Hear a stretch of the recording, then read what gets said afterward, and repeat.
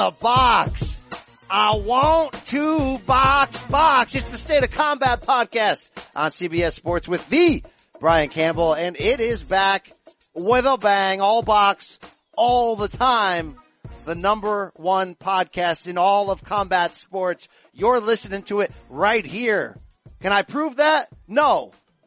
But critically, the critics can't be wrong. The SOC is back. The Brian Campbell, the voice that you hear.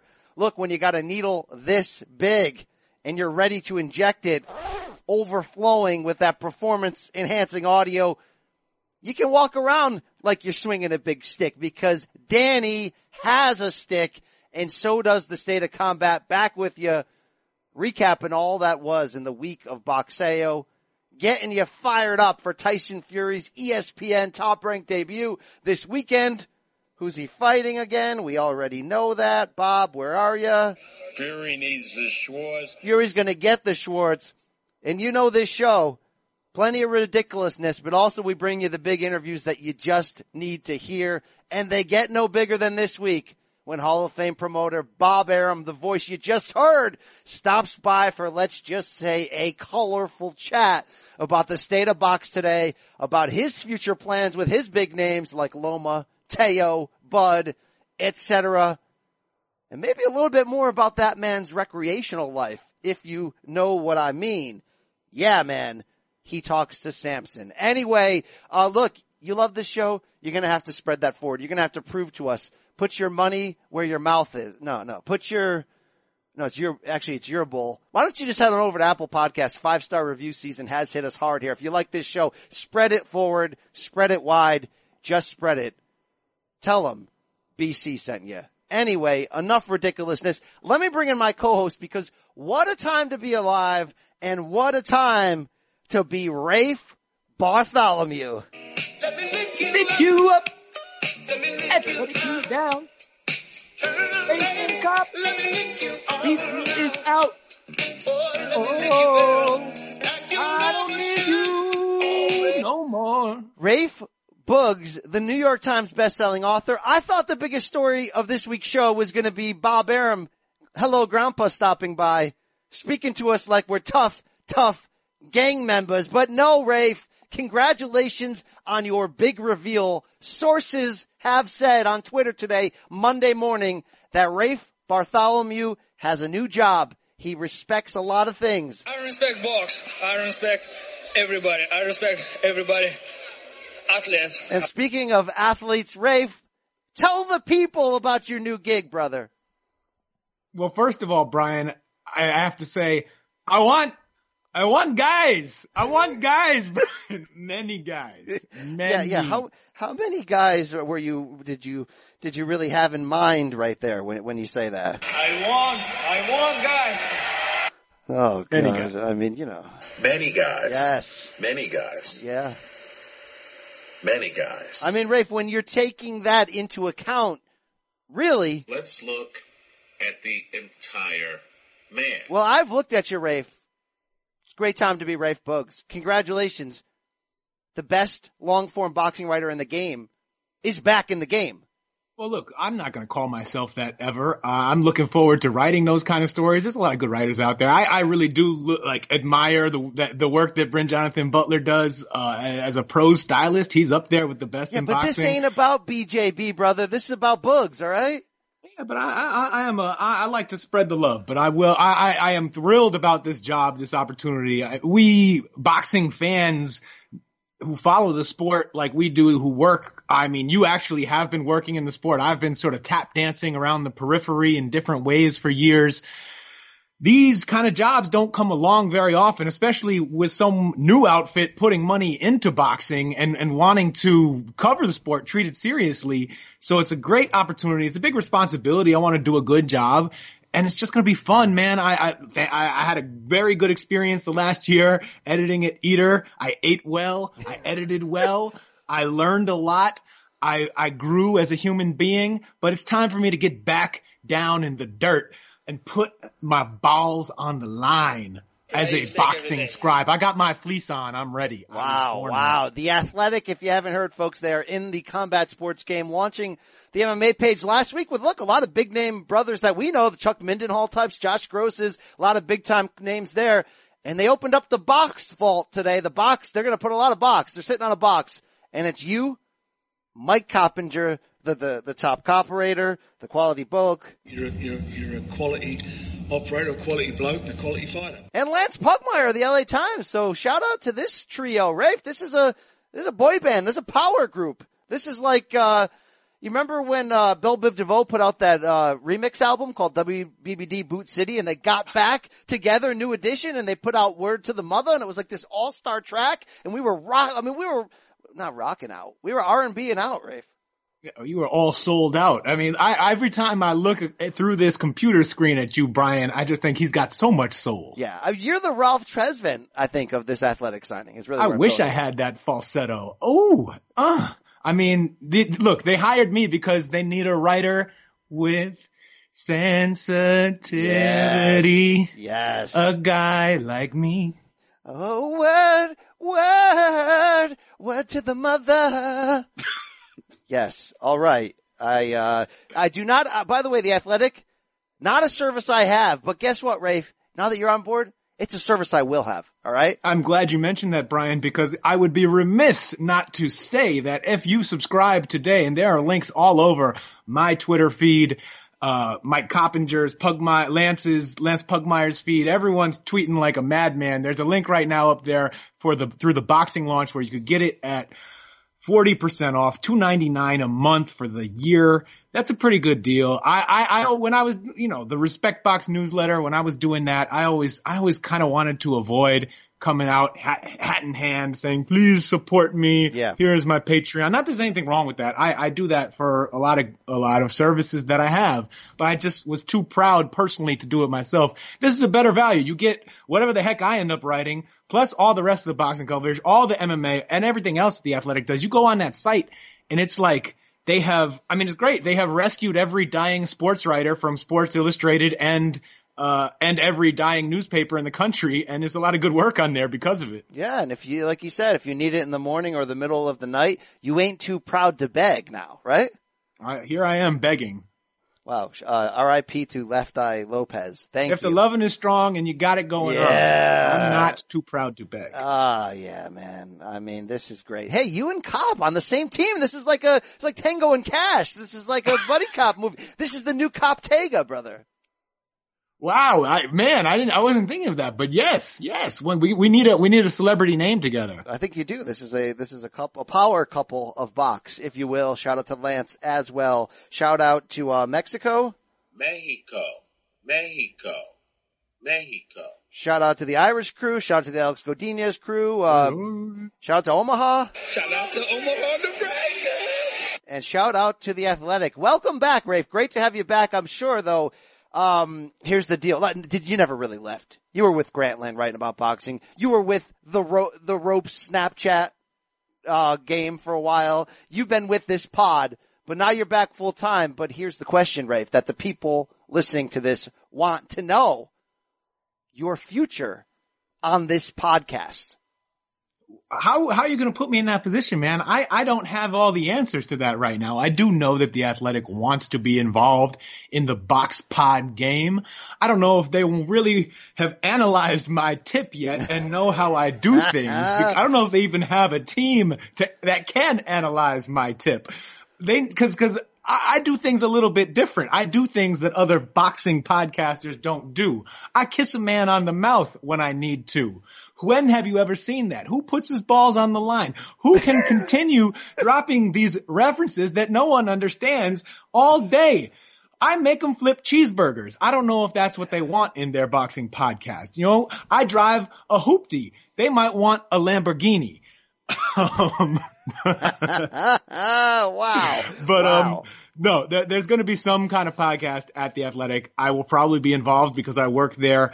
It is my hope that I would not have to give up my role here as an ambassador for the brand, the Athletic brand, to the great community of the State of Podcast boxing podcast with MMA and wrestling. I love how you're like, I don't want to give up my role yet. Triple G just knocked your role out, brother. All right. Steve rolls, brother. We'll get into that. Hey, yeah, the future is murky. We don't know, but it's great to have you there. DAZN, a service I have.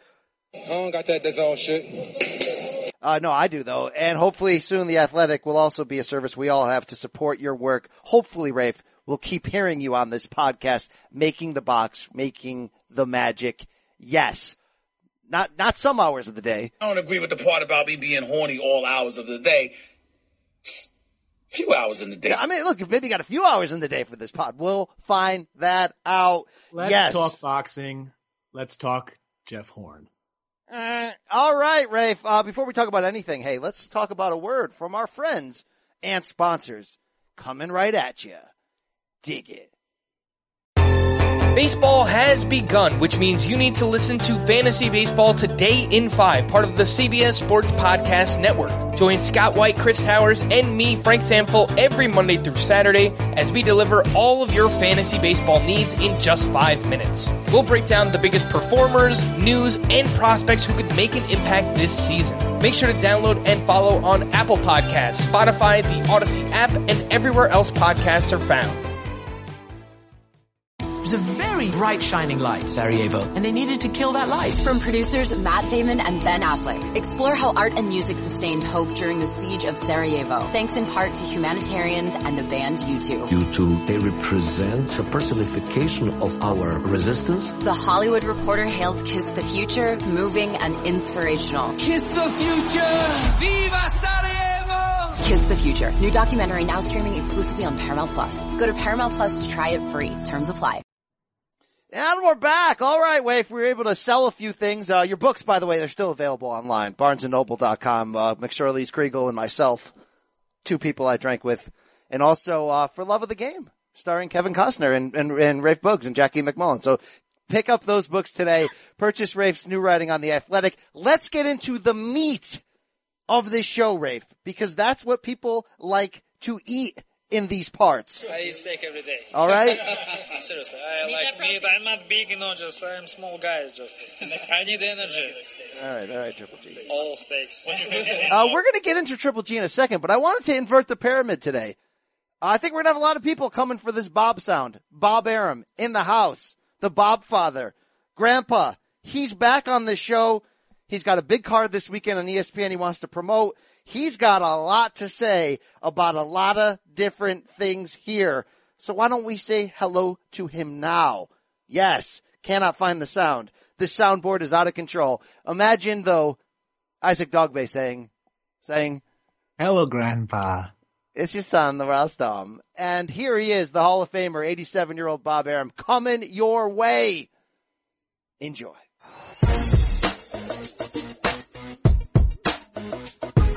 Bob Arum, it's Brian Campbell, CBS Sports. Hey, Brian, how you doing? Fired up as always, Bob. Always great to have you on the podcast. Talk about the latest news in boxing. Bob, you're a true legend in these parts, so thank you for your time, sir. Brian, it's a pleasure to be on with you. All right, we're getting fired up for the ESPN debut of Tyson Fury, the lineal heavyweight champion, June 15th, Saturday night, Las Vegas, against the Schwartz. I want to start right here, though, Bob. How did you recruit Tyson Fury when he's coming off the big fight against Wilder? How did this relationship work between the two of you? Well, we have mutual friends, and we explained to Tyson Fury that other than boxing fans in the United States, people didn't really know who he was, and that it required a tremendous build-up so that he could go into the popular imagination as a sports celebrity, a sports star. And we then convinced him that we were the people that would be able to do it. And today, Tyson, after he finished his training, is on a plane to L.A. He's, for the next day and a half, he'll be on every program imaginable in Los Angeles. The excitement in Las Vegas is palpable. We had an open house for all the media in Las Vegas, and he thanks to ESPN, which is doing a tremendous rollout on him next week, everybody, all sports fans will know Tyson Fury, and that enhances his marketability down the road when he fights Wilder. The other alternative he had was to immediately do a rematch with Wilder, and I think that would have been leaving a lot of money on the table. So, I think Tyson Fury is the best heavyweight out there. He'll prove that in the ring. I think he clearly beat Wilder the first time they fought. Joshua is shown himself to be a guy not nearly as good as people were talking about in the United Kingdom. So I'm looking forward to Fury, who has this amazing, charismatic personality, getting in the ring and showing how great he is. Bob, I fully agree with you on him being the best of the heavyweights today, and that he did beat Wilder. I mean, you've seen every great heavyweight going back many a decade, literally here, outside of his drawing power and marketing, just his skill. How unique is it to have a 6'9" guy who can switch stances and have that level of speed and pedigree? I mean, could this guy have competed in any era in your eyes? Yeah, absolutely. Absolutely. I mean, he would have given Muhammad Ali a run for his money. I mean, he may have, I'm talking about the early Ali before the draft situation when he was unbeatable. But Tyson Fury would have competed with Ali, would have competed in the George Foreman era. He is really the goods. We haven't seen any heavyweight like him ever. Yeah. Guys who were really the big 6'9" guys couldn't move. Now, part of the, I don't know if you want to say baggage, that's a little disrespectful, but part of the Fury package is in the past he's fought weight issues. We know his incredible comeback from mental health issues, from substance abuse. When you go to sign him and you're looking at the financial risk and you know it's not like he's walking right back into a big fight. He's coming back against a lesser name. Is there any fear that he falls off that wagon, that he doesn't keep it together? Well, there's always fear, but the truth is we didn't jump into this casually. We researched it. I spent time with him. So I felt that he had truly escaped his demons, and I had a tremendous warrior, a tremendous fighter that I could market to the heights. Now we all know his background. That he right after his great victory over Klitschko, which was a tremendous upset when he became the undisputed heavyweight champion, he went into a depression and really threw away 2 years of his life. But I think he's learned from that. I think when you talk to him, it's talking to an adult. It's talking to a guy who's been there, done that, and won't repeat that again. Now, could I be wrong? Of course I could be wrong. But I've been around the block. I've been in this business over 50 years, and I was willing to put my chips down on his line. Now, that doesn't mean I'm going to be successful with that bet, but I think based on what I've observed, I think it's a good bet. Yeah, definitely. And look, when you first signed him, the knee-jerk reaction of fans was, oh, great, now we're going to segregate the division even more. We got everybody on a separate network. But last week you saw Deontay Wilder tweeted out that there's a deal in place, spring 2020, Wilder Fury 2. Bob, I haven't heard your side confirm that. Can you confirm that? Is this the truth? I mean, I'm not saying it's not the truth, but I'm not going to confirm it. And why am I not going to confirm it? Because my guy, Tyson Fury, has to get in the ring on June 15th with an undefeated German fighter who I've seen film on. He's a very, very good fighter. I don't think he's as good as Tyson Fury, but he's a very, very good fighter. And he was up in my office last week, and he believes that he is here to win, and this is a great opportunity. So I ain't talking about any future Tyson Fury fight until he beats Schwartz, and then we'll discuss the whole Wilder situation at that point. All right, that's fair, and obviously Wilder has already announced he's going to be rematching Luis Ortiz in September. So if everybody won, and it doesn't even have to be Wilder, it could be anybody else, but are you going to say here that the idea of joint network pay-per-views like we saw with Mayweather-Pacquiao, that's in play for Tyson Fury, whether it be Wilder or Joshua or anyone else? Absolutely. I mean, absolutely. To have a big event that this would be distributed by two networks rather than one, as long as the networks get along, is great because there's more publicity, more eyeballs looking in at the future fight. It's a win-win situation. It's only not a win-win situation if the networks and the promoters fight with each other, and that takes away from the event. But I'm confident with ESPN, which are the grown-ups in the sport business, that ESPN, I know, will cooperate with whatever network Wilder chooses to make a unbelievably publicized event, which I believe can exceed 2 million pay-per-view buys.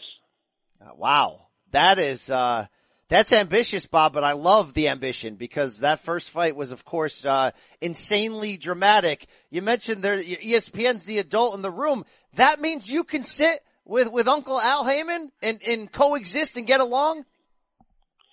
To get a good fight done, it sometimes requires cooperation between promoters and networks. And cooperation is not a bad word. No. I mean, if that's what it takes to get it done, you try to get it done in a way that you enhance the product, not take it away. And I believe that having two networks involved in a Fury-Wilder fight will be a plus. I love that. That is so refreshing to hear, Bob. On that idea, you know, DAZN is sort of doing something different. They're not doing traditional pay-per-views. They're doing sort of a streaming WWE Network type model. Could Top Rank ESPN work with them, or are they out of that idea? Well, you know, it's hard to see how you can make up for the pay-per-view revenue when you're looking at 2 million homes, which is, at like $150 million. How do you do it how do you make up for that if you're not doing it on pay-per-view? Now, if DAZN would somehow agree to do it on pay-per-view, maybe it could happen with DAZN's cooperation. But, you know, they're in a different business. They're in the streaming business, not in the pay-per-view business. And I just can't see how they would play a part in an event that would qualify as a major pay-per-view event. I don't see that. That doesn't necessarily mean that it can't happen, but I don't see how it can happen. Yeah. On the other hand, with Wilder, who has been with Fox or with Showtime, those entities would be great partners on a pay-per-view event. Absolutely. Bob, we saw a giant heavyweight upset just last week with your former fighter, Andy Ruiz Jr., getting the best of Anthony Joshua. What'd you think about that for Ruiz and the idea of the first Mexican heavyweight champion, and being that you formerly had a business relationship with him? Well, he's a lovely, lovely guy. We parted on an amicable basis. I have nothing bad to say about Andy and his people. Andy, we schooled him. We put him. My matchmakers put him in the right fight. I can't understand how bad Joshua looked on Saturday night. Maybe it was Andy, but just something was wrong with Joshua. I agree. But that being said, Andy got really fast hands. He takes a very, very good punch. But, you know, he never exhibited the power that he seemed to have on Saturday night. So whether it was Joshua or Andy throwing, you know, harder punches, I don't know, but we'll have to see in the future. But that being said, all props to Andy. He's a great, great young man, and it's wonderful that he's now the heavyweight champion.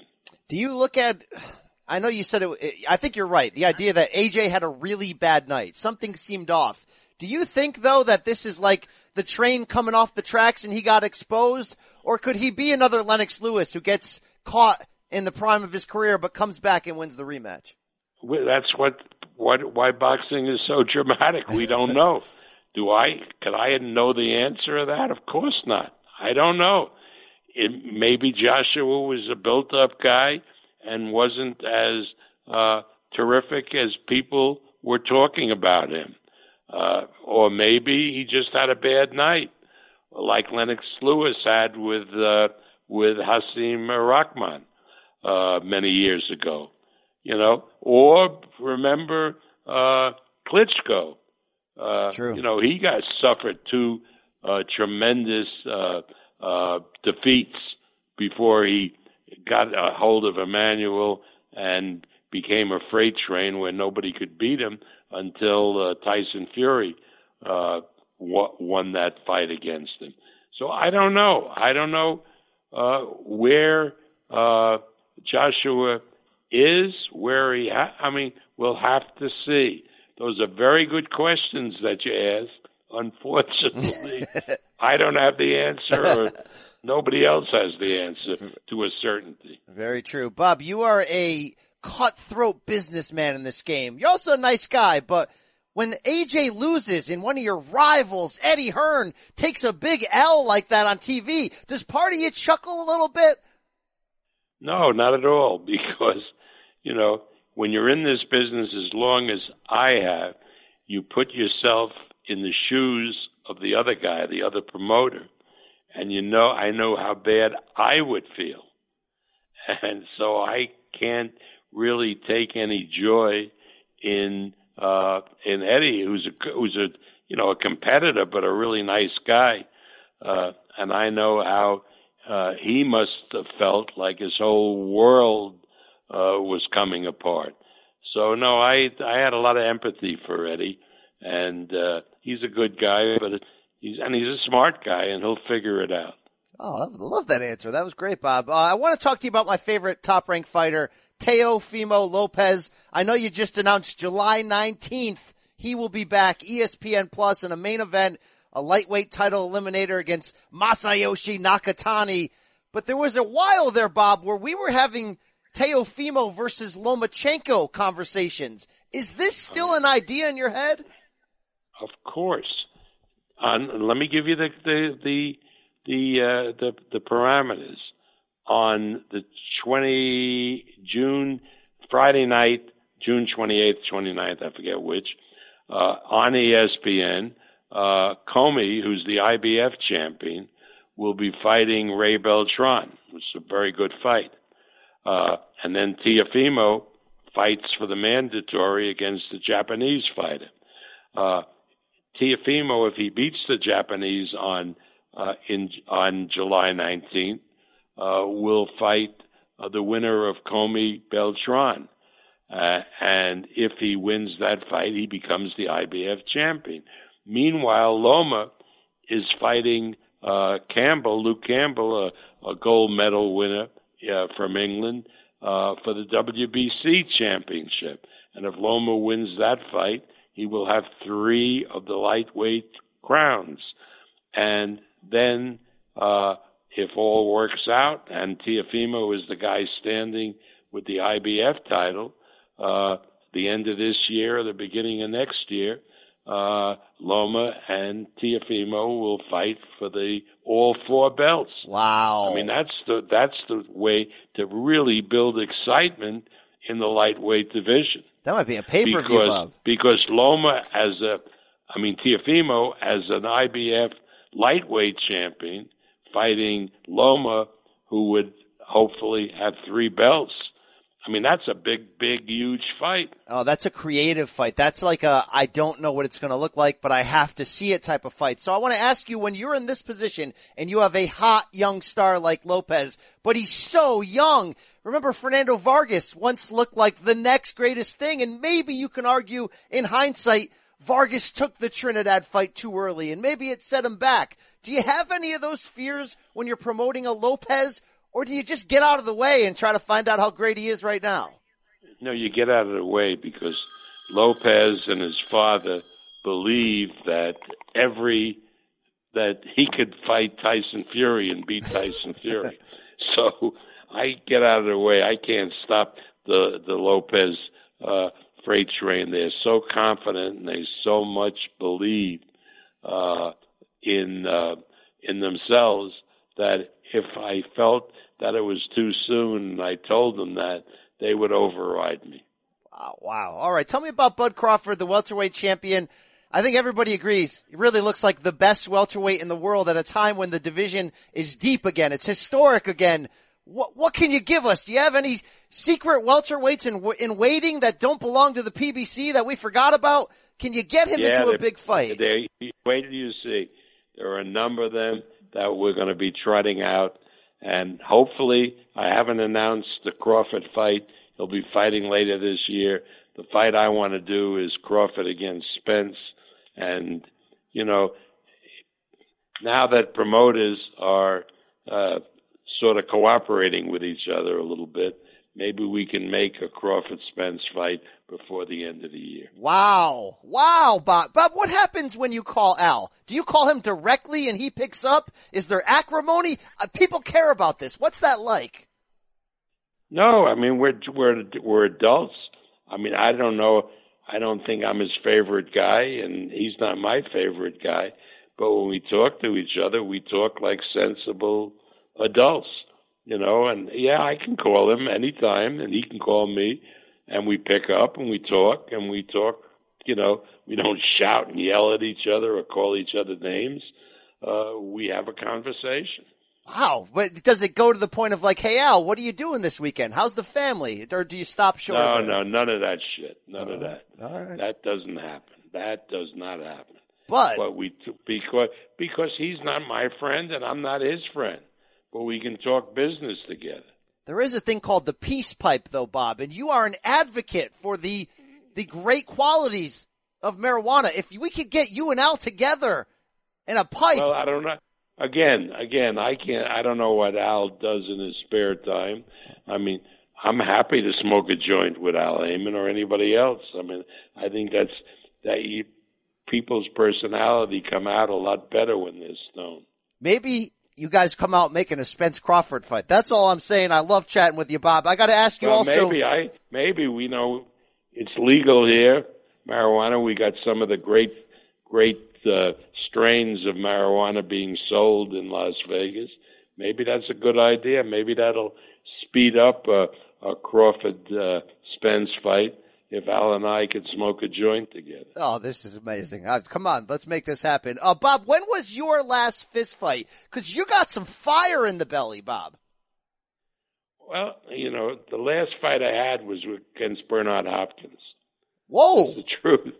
Bernard Hopkins was getting into it with my stepson, Todd DeBuff, and next thing he knew, that I jumped on his back, and he looked around, he almost fainted.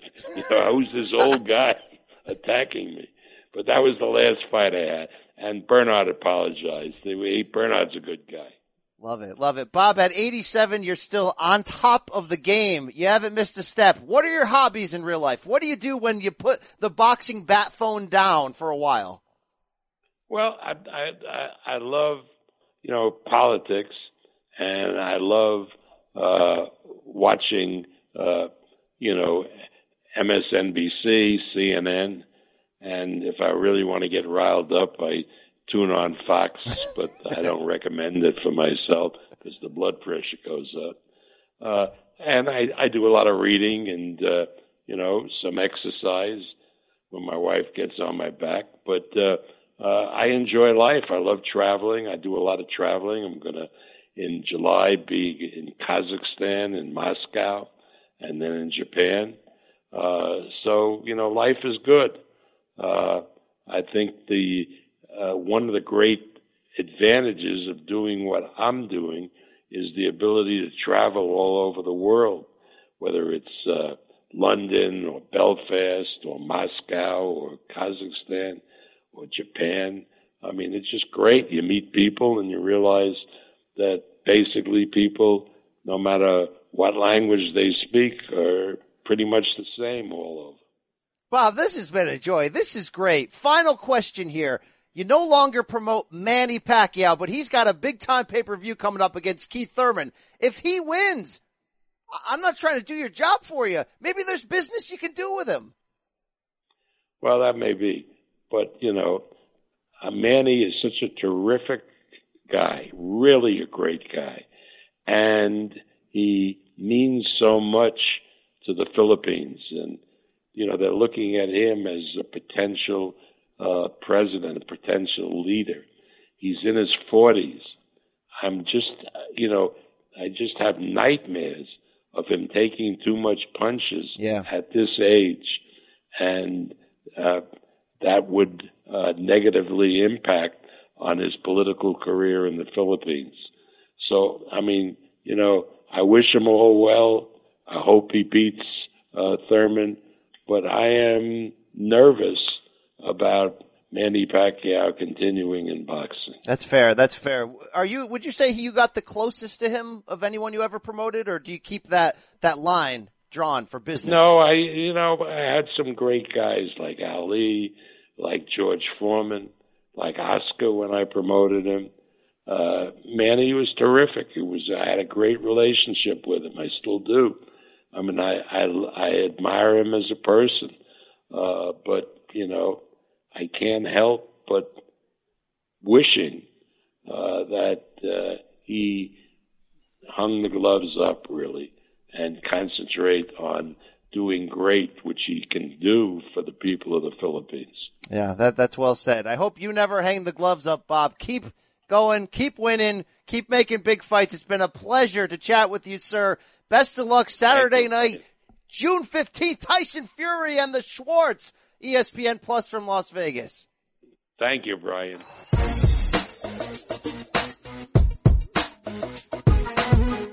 Wow, Rafe. Look, Michael Irvin has said it on this show many times about losing the recipes, about losing the icons of this sport.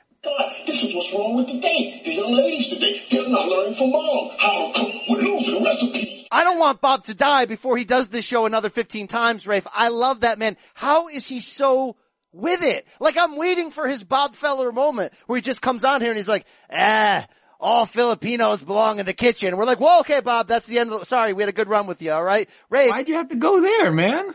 Sorry, I wanted to really hurt you I wanted to illustrate the point and really just injure you with the, you with think the Bob illusion. would turn on Manny like that? No, Bob's. I know they're not currently subscribing to each other's platforms. You heard the end of that interview, Rafe, where Bob showed love. I heard it. He showed love for Manny. He said, I don't think he should be fighting anymore.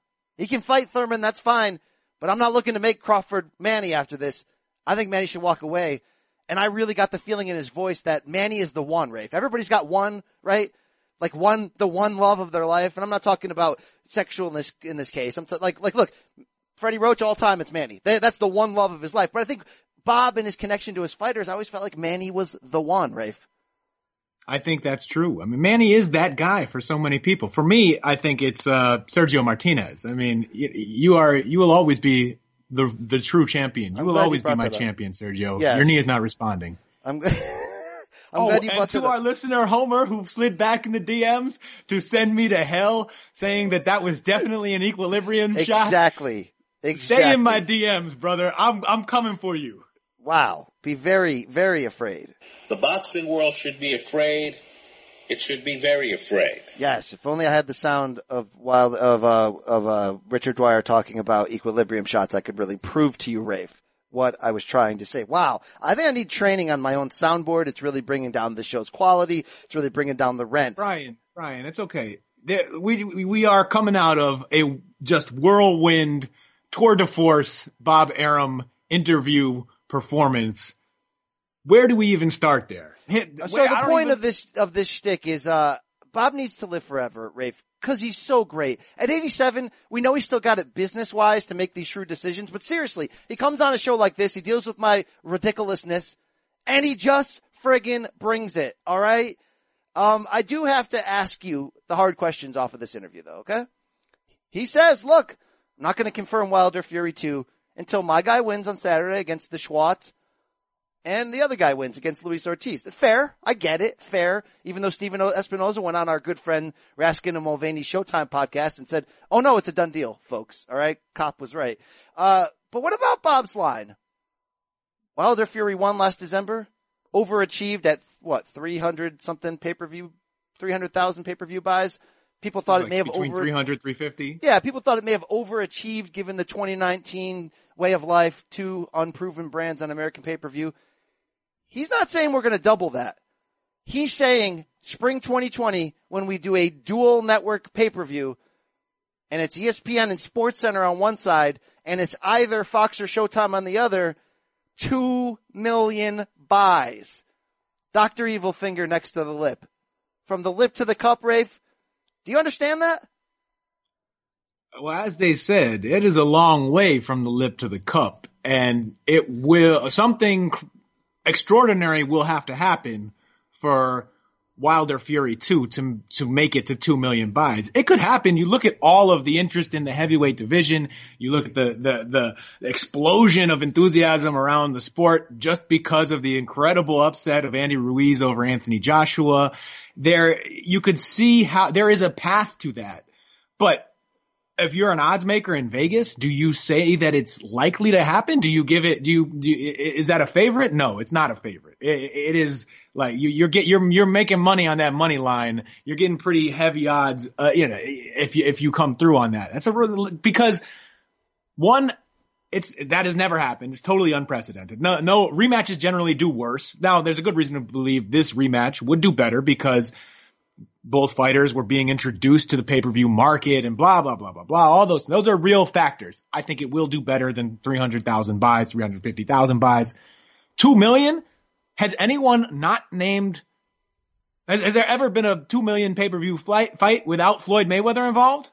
No, there hasn't. Tyson and Lewis came pretty close to 2 million. I believe 1.9. I believe that was what they pushed. No, so 25 years ago? Well, let's refresh the records off the top of our heads. 4.6 for Mayweather Pacquiao, 4.4-ish for Mayweather McGregor, and then you drop down to what? 2.2, 2.4 for Mayweather De La Hoya, 2.2 for Mayweather Canelo, and am I missing one in that? I think that's all of them. I think that's all that have exceeded 2. Unless there's Habib Nurmagomedov and Conor McGregor for UFC just last October did go over 2. Yeah, Rafe, that's rarefied air. He also said Bud Crawford and Amir Khan would get to 1, and what did they do? They did about 150,000. Yeah, so he was only overestimating by 90%. But certainly I love the ambition of that statement, and certainly I love the idea, Rafe, that look, boxing for the last 10, 15, 20 years, this modern times in boxing that a lot of us grew up in, you're doing pay-per-view buys. You're making it hard for people to find your fight, and you're promoting these pay-per-view cards usually on premium cable like HBO and Showtime, so you're already pointed at a very small audience. What about, Rafe, if you're using not 1, but 2 major networks, and should the PBC choose Fox for this, potentially using, since this fight would be in the spring, the NFL playoffs on Fox playoffs to actually promote this along with SportsCenter on ESPN. Look, $2 million is absurd, but with the uptick of heavyweight lately, can we go 1.5? Can we actually, is there a ceiling on the potential for what this could be? Since look, Rafe, say it yourself, Wilder and Fury can both talk, and the first fight highlights are pretty damn incredible to look back on. Yeah, I think they can build the fight. I think it would be reasonable to say that, yeah, it's a good chance to get over $1 million even. 2 million sounds a little bit crazy. You got me, you got my mind just doing backflips though, Brian, and it has nothing to do with pay-per-view numbers. You said if this fight lands on Fox, which is a good, or at least a co-production with Fox, and there's a good chance that could happen. You know why I need that to happen, Brian? Because I know the man who hosts PBC on Fox face to face. You've never seen that show. I need Be to honest. see him in between Rafe. Deontay Wilder and Tyson Fury. Oh my God, Brian. Oh my God. Oh my God. Oh my God. You're going to be in the middle. You could be in the middle of Speak it, Believe it, Receive it. First of all, Speak it, Believe it, Receive it. I speak it, believe it, receive it.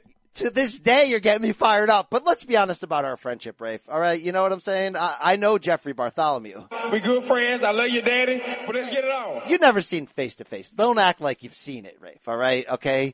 You know what I'm saying? I love Fox Face to Face. You've seen more Katie Taylor fights than you have episodes of PBC Face to Face. You're telling me I'm not, because I ain't, and I won't. But with that said, how about that idea? How about that vehicle? How about this guy BC driving that vehicle? Wow, brother. Maybe we'll get to 2 million. I was going to say, yeah, the BC factor is something that's really not being thought of in this whole equation. And yeah, that may just kick it over the top to the 2 million. They talk about performance enhancing drugs ahead of big fights. Big Baby Miller tried that, didn't get there. I would go on PEDs for that episode. I would do speed. Get me an 8-ball on line 1, Rafe. You can't handle your speed, son. I would handle my speed, son, for that episode. That would be wild, Rafe. Wow. Yeah. Wow. You think Tyson still got a hookup for that? No. He won't. All right. What about Bob saying not only does he love the idea of Lomachenko against Teofimo Lopez, the pound-for-pound king against really the most promising of many top-ranked prospects right now, arguably this year, Rafe, later this year. And to get there, Loma would have to beat Luke Campbell to retain a pair of titles at 135. And after Teo returns, I think in a month or two, he's going to be on an ESPN card in Maryland against some Japanese guy. And he thinks in between, Teo would then get a title shot, then win that title, and then in December, we could, that could be a pay-per-view fight for us. That's what I said to Bob. I don't want to put ideas in his head because I know they like to do that Heisman Trophy one each December. But what about December? Teo and Loma, bro? Like, are you kidding me? Loma Teo. It flows right off the tip of the tongue. Yeah, it's great. Look, the only problem here, Brian, hello, Slack. The only problem here, Brian, is I don't know how, that's a lot of fights to make in 1 year. That's a lot of things to happen. So you're telling me that Teofimo Lopez in the last 3 months of 2019 is going to have 3 fights? He's going to beat some Japanese guy or some Thailand guy, the man that he's fighting next in July. Then he has to fight Richard Kami. Then he has to make a fight and fight Vasiliy Lomachenko. That's a lot of fights to make. And I wish boxing moved that fast, but it often doesn't. Race, he would have to see many guys in 2019 for that to happen and get through them and knock them out. Wow. So it's ambitious, Rafe. And I believe Richard Kami was the fight that he said, Teo would be fighting the winner of potentially. So it's not like it's an easy path to get there. But let me tell you a tweet. You know Dan Canobio? We like that brother. We love that brother, actually. From Canobio and Sons CompuBox and the Inside Boxing Live. Do you ever watch his pod? You've been on it, right? Oh, yeah, I've been on it. I've seen it. It shows up in the Twitter. I like it. On Showtime, a service I have. Well, Inside Boxing Live is a service I have. He put out this tweet that popped my cherry, as Teddy would say. That really effing got up inside on me. You ready for this, Rafe? The second half of 2019 is shaping up nicely. Here we go, Rafe, okay? Right now it's June? We're about to enter the second half of 2019. Here's the fights that Dan Canobio Box says could happen. Oh, I saw this.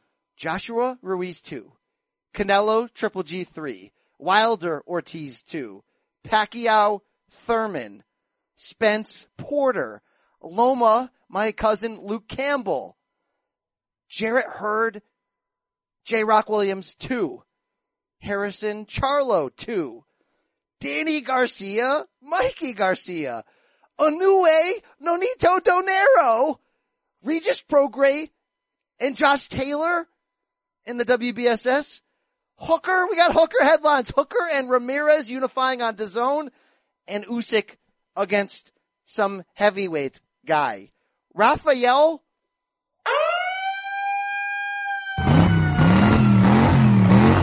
Rafe, are you kidding me? We're back, brother. What a year this could be. Brian, all these fights have been in discussion for a long time. I know, but I have no sense of time. Did it just help the packaging? You saw it all in one? Yes. Nice long package, and you're just like, oh, I like that. What other sport is going to give you that type of package, Rafe? I mean, seriously. God, I cannot find that sound anymore. Rafe, seriously. I mean, I got to pour one out for Nas here. I cannot find your best stuff. It used to be on my board. Anyway, Dwyer took it over. Rafe, Brian, this is not an in-between. This is not the every other year theory. Box is back. Might sound terrible, Brian. I think you should finish. Oh, come on. Anyway, that would be great. And here's what Bob extended to. Saying very confidently, all right? He's not going to call up his Russian and his Lithuanian or his Mexican. No Kavaluskis on this timeline. No Mean Machine. No Best Putin. He wants Bud-Spence. And now look, it could be just Bob posturing because he doesn't have leverage or any other welterweights. But he's saying almost matter-of-factly that he thinks we can get Bud-Spence at the end of this year. And then when I pushed him a little bit, when I tickled him about Samson, Rafe, he came back with, and I'll smoke a joint with Al Heyman to make that happen. Woo, brother. Please, put some context to this. Wrap it up. What do we got here? That is a great all-time Bob Arum line. Maybe not all-time. He's had such a career that coming up with Bob's all-time greats would be almost impossible. But man, is it great? He brings it. You are right. That was hilarious. I don't think he is telling the truth, but I'm telling the truth today. Yesterday I was lying. That's Bob Arum for you. Do you actually believe, Brian, that we could see Errol Spence and Terence Crawford fight by the end of this year? No. That's not allowable. No, I think that's ambitious. I think that's got to be a marination station type, Maypac type build. I mean, if we're already getting don't put that evil on me, Ricky Rafe, Bobby. That's a lot of marinating. Look, there's only I love to shoot things off. We'll make them shoot as low. But there's only so many bullets in that chamber for 2019. Like, we can't have it all. There's not even enough pay-per-view dates for all the fights Dan Canobio just put out there, Rafe. All I'm saying is I don't think that's possible, but I want to spin it back at you. If we did talk to Samson and we set this up, with the legalization of this substance, there's a lot of did you see the weed party buses they got out in your state? You can basically pay a couple $100 and just get high in this party bus and they drive around to different places. What if we chartered one of those? We put Uncle Al and Grandpa on there and we put paperwork in front of them. One sheet of paper said Bud, the other sheet of paper said Spence by murder. And we said, don't come out of here until we have a fight. I say 5 minutes. We got it. Yeah, that's what look, it's not us that needs to do that. It's Errol Spence and Terence Crawford that needs to set up the party bus in Vegas, Nevada, any of these legal weed states. Anywhere where they don't have to smoke the cancer sticks, because we all know that Mr. Cancer, he can be a very dangerous man. Oh, I should have brought that up to him. You gotta talk to Mr. Cancer, but he'll never talk to you, right? Well, if he had a chance to talk to him, seriously, could peyote be the missing ingredient in that negotiation? Forget Nick Khan. If we got peyote involved, Rafe, do we have a fight? Yeah, it can't hurt. Maybe they should have dinner together at a steakhouse or Les Moonves. I know his star is not rising these days, but I know he helped out a lot with Maypac. Get Les on the horn. Can we get a waiter on something on Les's horn? No, get off Les's horn. Who's Jeff Horn? I got so many disrespectful things to say about Les Moonves. Come on, you're killing me right now. Oh, man. Let's talk Jeff Horn. Let's not talk Jeff Horn. All right, Rafe. I don't know, Rafe. It's a little too ambitious, but it got me excited. Team Spencer or it don't make sense, Team man. Spencer or it don't make sense, indeed. I want to close on this Bob talk. It's been all fun and games, but did you hear what he said about Tyson Fury? We're going to break down that fight this weekend. I don't want to talk to you about the Schwartz right now, but I want to talk to you about something our good friend Richard Dwyer has echoed. Hi, it's Dwyer. Yeah, week of the fight, we know. This is what Bob basically said. Fury's not a good heavyweight. He's not even a very good heavyweight. He's a historical heavyweight. Rafe, Fury is Mordecai Three-Finger Brown. He's Walter Johnson. He's Whitey Ford, Rafe, okay?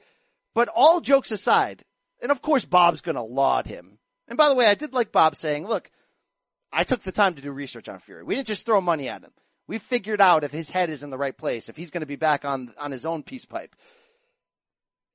Bob's saying Fury really is a historical heavyweight. That he's seen them all, Rafe, alright? He wasn't around for Jack Johnson, but he's probably in a baby carriage somewhere. I'm going to point it back on you for all the jokes we say. Is Fury really, are we really watching one of the historical, unique heavyweights of all time who could fight in any era? Rafe, where are you going to find a 6'9" guy who can switch stances and is willing to do that to people and doing things that other people won't do? Where are you going to find that?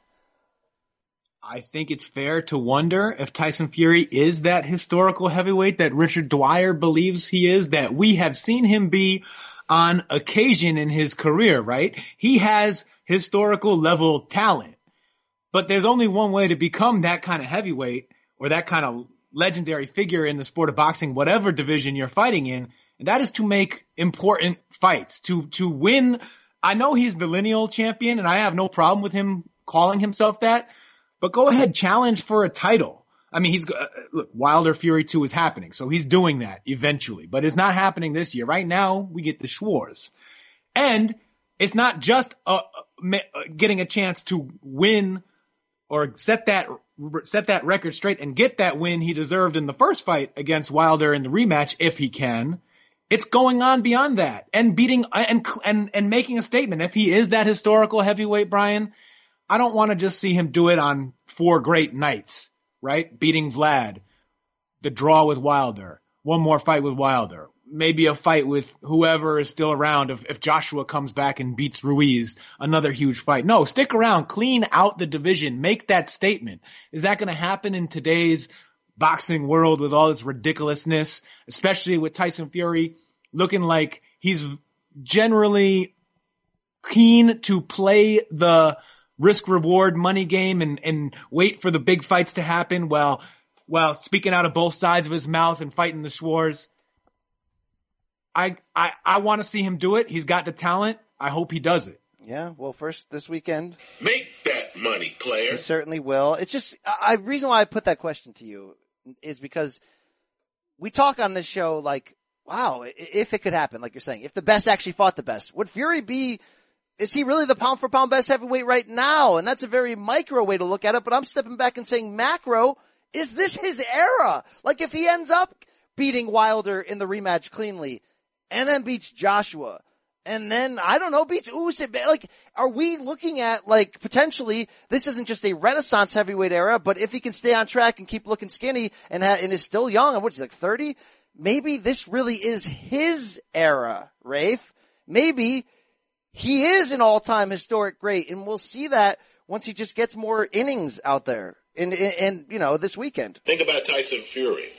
He's fighting some guy named Schwartz. I know, Rich. Right.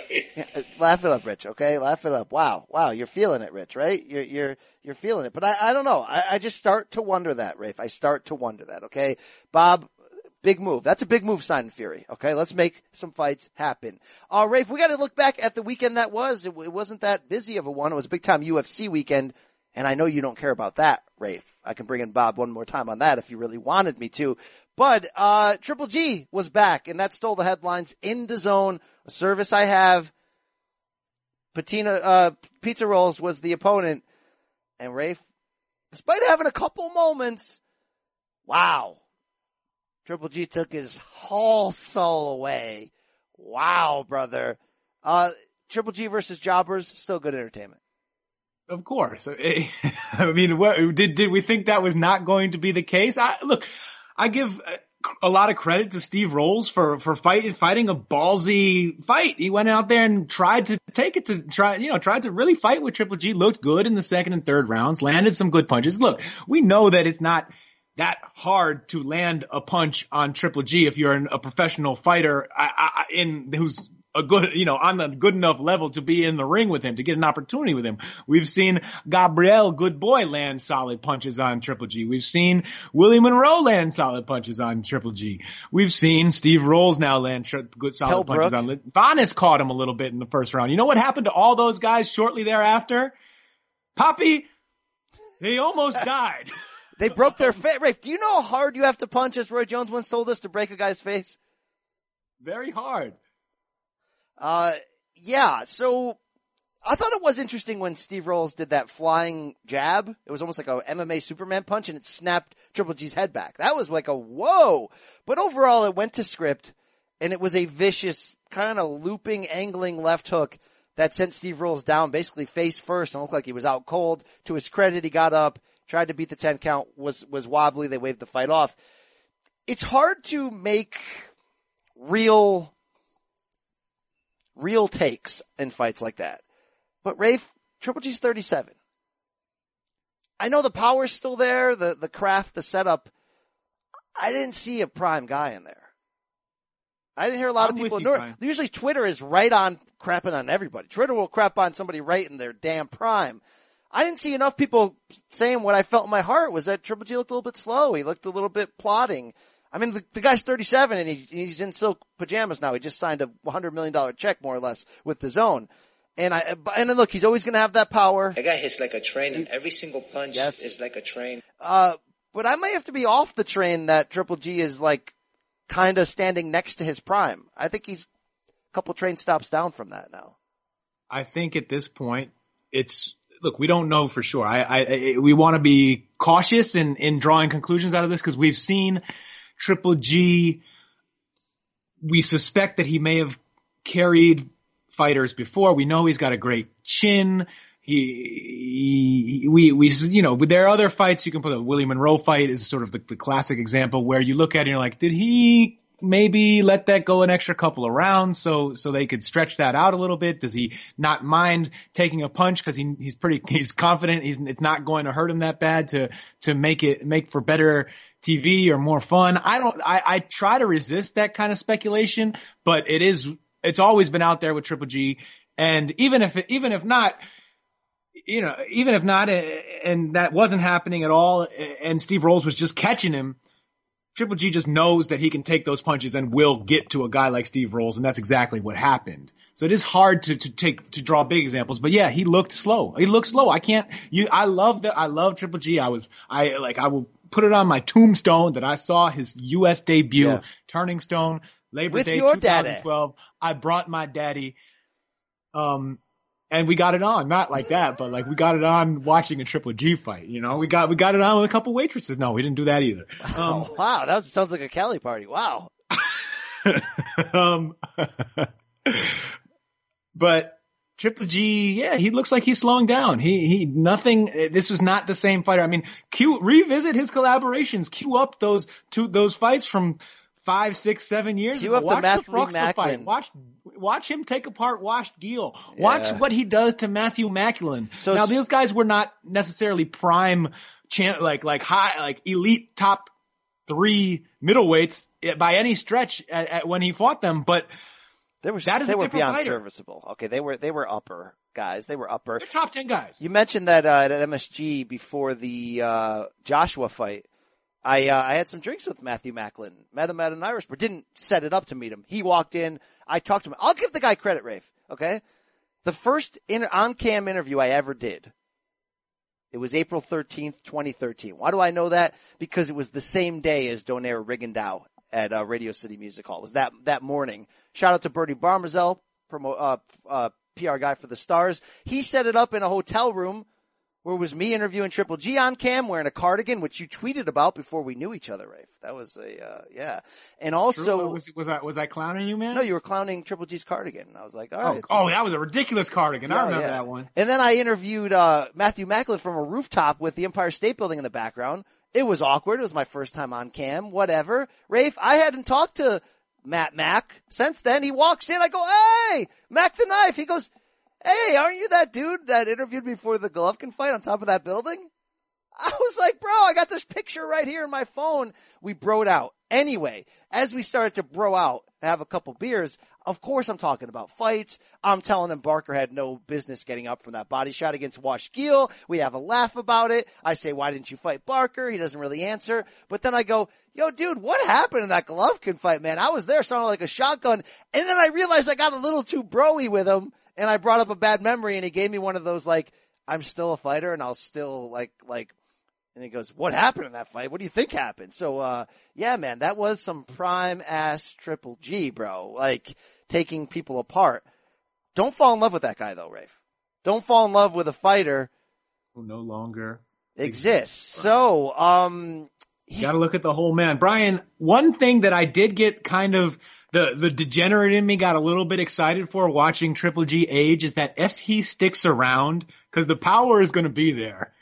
And if his chin holds up and he turns into like a 42-year-old warrior someday, just getting in and I wouldn't even be sloppy, but just slow, disgusting action fights with guys who are a little bit younger than him, that could be some really, really disturbing, thrilling entertainment. Yeah, because he'll have the technique. I kind of hope he rides out he gets a great win and rides out on his, on the sunset in a chariot with Cali Sauerland ladies, like pulling him along the way, but not pulling him like that. I gotta stop. Ah, man. Pour water on me. Cool me down. Yeah, please. Yeah, exactly. He's still gonna make fun fights, and boy, washed him as a brawler because of that technique would be amazing. It'd be like that story of Jack Dempsey at 78 walking down the street and knocked out a purse catcher. You still got that technique and that pop. You're still going to be able to take people out. But we're not talking about down the road. We're talking about September. We're talking about Golovkin, you are next, my friend. Or is he, Rafe? Golovkin on this podcast last week said 99%. Said, no, Canelo doesn't run the show. He's just a fighter. He's not promoter. Oscar, of course, trolled Triple G. I think you saw that with his tweet. But everybody around that, the cops, your coworker, the cops on Twitter are like, enough of this song and dance, guys. DAZN calls the shots here. This trilogy fight in September is all but guaranteed. Canelo can say what he wants, but he ain't jacking. Rafe, I don't know, bro. Even with Canelo signing for $4 billion with that deal, I kind of feel like he's in control. I know DAZN really wants this trilogy fight. I just feel like when it's all said and done, if Canelo doesn't right now and he says Cinco de Mayo next year, it's going to be Cinco de Mayo next year. This is all speculation. This is all just us back and forth over a beer, even though this is a zero drink minimum podcast this morning at the moment. Who wins in a tug and war of kindness between Canelo and DAZN if it comes down to that? Because we know Canelo basically said Triple G doesn't have a title, doesn't interest me. So that does interest me. And if it were any other fighter besides Canelo, boxing's number one preening heel, the guy who basically, if you tell him that it has to be one way, he might just say, you know what? I'm Canelo. I want to do it this way. And just to show you that he is in control. I feel like he's got that in him, and I like that about him. He fights that way. He does not respect, people are beneath him. He thinks he is a god. And so far, he's done enough to at least not be as ridiculous as you or me walking around acting that way. So, I mean, and it's obviously a good mindset for a fighter. So I do see how Canelo could maybe hear this and everyone's saying, oh, stop trolling, stop playing. This is happening. DAZN wants it. DAZN is the boss. That has never been the case in boxing, right? The fighter is the boss. That is one, it drives fans crazy, but in some ways for star fighters, this is the one sport where a star fighter looking to maximize his earnings, maximize his leverage, can do that. And we've seen them do that. Canelo's been pretty darn good at it throughout his career, probably because he fought Floyd early and learned and started watching everything Floyd did. And for better and worse, has done some Floyd-like maneuvers. So yeah, I could see Canelo pulling the okie doke and pulling out the rug and saying, I know this is what you want, but it's not what I want. And I am the star, because that's true. And I hope that's not the case. I hope the reporting is true. DAZN seems confident. The people, the insiders like Mike Coppinger and Lance and whoever, everybody else, Dan Rayfield, they're all reporting on it. Seems like they're confident that it happens in September. I hope it does. I hope they're right. But yeah, Canelo, I consider him the type of dude who might just say, I don't care what you want. I am Canelo. Yeah, exactly right there. I thought DAZN was going to hit us between the eyes with some great fights. Well, that's their plan, Richard. So I could see Canelo doing hey, didn't Rafe on this podcast say one for you, one for me? That's how I do it. And going, look, Callum Smith ain't no joke. I'll be moving up to 168 again. We can do this at Wembley and do 79,999. But then again, Rafe, DAZN has spent more money on Canelo and Triple G combined than fighters typically get. I mean, the Canelo deal is bigger than the Showtime Floyd deal, right? I mean, this is is it? I don't want to speak out of school. Was it? I mean, this is massive money. So, although Floyd probably made more on account of pay-per-view upsides, but it's guaranteed, at least so Floyd will end up richer. Canelo had a bigger guarantee. Dwyer will also end up richer, because that's his name, Rafe. No. See, I've entered into money, player. Yeah, bad dad jokes. Bad dad jokes. It's just, yeah. All right. To paraphrase Diddy and B.I.G., more money, more problems. True. Brian, may I ask you? Yeah. Engage your conspiracy mind a little bit. Do you think that maybe Triple G going into the fight with Steve Rolls was conscious of Canelo possibly jerking him around in September and not giving him the fight right away? Wanted to give Canelo every reason to give him that fight, and said, maybe I'll take a little speed, little something off my fastball. Maybe I'll look a little extra vulnerable. I'm aging, I'm slowing down, but I might not be as vulnerable as I am or as I will look. Maybe I will set this up so Canelo will feel, all right, I don't care. Let's just take him out. He's ripe for the picking. I mean, you just kind of argued that he did that ahead of the first Canelo fight and the Willie Monroe fight. And maybe he came out there and wasn't being fully genuous. Maybe he was being disingenuous. What am I talking about? Salami here? Maybe he was saying, I'm not going to throw with full power. I'll pump fake more than once. He'll pump it. He pumps it more than once. It's interesting, Rafe. It is interesting. I just hope that if you're Triple G, you get that now. Canelo waited you out 2 years to begin with. Then we had to wait another thing when tainted meat entered the lexicon. We had to wait an additional few months. Let's just get that fight over with, Rafe. I think we all agree, Canelo has the edge. He's improved a lot more since the first Triple G fight than to now. So with Gennady being a little bit older, it's already sort of odds against him. I would love if they did it and we get a little magic, okay? I think that's magic. You know what magic I'm talking about? Old guy magic. Now Canelo, not old. So it's hard to make this same comparison. But you're talking about the kind of magic, Brian. You're talking about the kind of magic that will have you running up on Gennady Golovkin in a casino someday. Yes. 10 years from now. Covering your eye saying, champion. Talking to him in Spanish, even though he's Kazakh. Giving him Mexican style. Well, he does speeches, know a little bit. Saying, you had no business. Yeah, you had no business fighting like that. So basically over my right shoulder in my office here, Rafe, I got the Pacquiao Marquez 4 poster. And look, people forget, when they think about that fight, all they think about is the knockout. They forget that fight is the best fight in boxing since Corrales-Castillo won. Because two top 5 pound for pound guys who happen to be old guys went in there and fought like it was Hagler-Hearns. Like they brawl. That's the modern day version of a Hagler-Hearns type fight where two stars have grudges against each other and are just like, F it, we're going for it. Canelo's in his prime, shouldn't be lured into that. But what if Triple G could lure him into that? What if Triple G, who did, by the way, play it safe just enough in the first 2 fights that when he didn't win either one, even though we cried corruption and all this, we still kind of said, but you can spin it back on Triple G and be like, bro, you never tried to go to the body. You never kind of, with the chin as being that strong, you never just went for it. Yeah, the second fight, they had a really good 2-way action, but never went for it. What if old guy Triple G says, I'm testing this chin out. I'm willing to get dropped a few times. I am going in there. I will be more man than you. I will have bigger huevos. And Rafe, we have one of those all-time this is the defining fight of my career. I will be remembered. Yeah, I tied the middleweight record against a bunch of jabrones. Not really, but I'm being a blowhard here.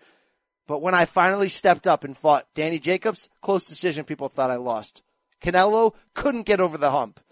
What if he just said, hell or high water, this is a 6-round fight, and I am the real Mexican style? I think that's magic. Wow, I just got myself real fired up for that, Rafe. Wow. This is my style, like Mexican style. This is fight. This is not game, this fight. I love fight. I love it too. Thank you. There's nothing to talk about on the undercard, Rafe. You got anything else on Triple G, or can we roll on here like a deodorant stick? Let's roll on. Steve rolls, baby. Steve Willis, another great performance. What was up with Steve Willis? Like pinning Steve Rolls into the ropes with his crotch. I know the ref is supposed to protect the guy who's been knocked out from getting up too soon, but Willis really leaned into that. He put his whole pelvis into Rolls and was like, nope, you ain't going nowhere, bud. Yeah, that was a little interesting. It was very Jack Reese teabaggity, right? I want guys. Hello, friends. Hello, guys. I want guys. Thank you. This is the part where I pause and then try to find the sound. What's the only thing worse, Rafe, than me doing the "Are you with me?" is me doing the same thing to my soundboard. Like, hey, soundboard. But they are far degree. We're talking levels here. There are levels to this game, and by far the worst is the "Are you with me?" game. That is true. I want guys. Hey, there was a guy in Reno on Saturday on ESPN, and it was Oscar Valdez defending his WBO featherweight title with a unanimous decision victory over Jason Sanchez. Rafe, I did not watch this because of the UFC and Triple G. I'm sorry, I'm being honest with you. Wide scores for Valdez, moves the chains. Let's see him in there against someone who matters. Tell me why I should go back and care enough to actually watch this before I professionally put out a boxing podcast. Well, Brian, the answer is because Valdez is just fun as hell to watch. He's always fun to watch. He takes more risks than he should for his Olympic pedigree. I mean, I don't think of him as the slickest boxer in the world, but he goes in there and fights when he doesn't really have to against guys who don't really have a great shot against him or shouldn't. Revisit his collaboration with my man, Genesis Cervania, Pinoy Pride, Pinoy Power. Wow. Really, that was a war. It didn't have to be. And Valdez does that, and he's fun. And the reason to watch is because it's setting up. There's Top Rank. This is a nice thing they're doing. They are setting up for some really awesome fights in the featherweight division. They got Carl Frampton waiting in the wings. Josh Warrington fights this weekend. If he gets through that fight with Kid Galahad, both of them could be future Valdez opponents. Or one of them beats Valdez and they rematch each other of a really fun fight last year. That's some fun ass stuff. I'm down with that. Folks, this is the kind of fight that's going to stop traffic. I think it'll get me to care. I think I'm with that. Look, he talked about after the fight wanting Frampton. Hey, MTK Global, make that fight. Thank you very much. Hey, Rafe, let's speed through the latest news this week. Zab Judah did come back last weekend. Cantastota, Verona, fight weekend. Got stopped in the 11th round at age 41 by Cletus Selden.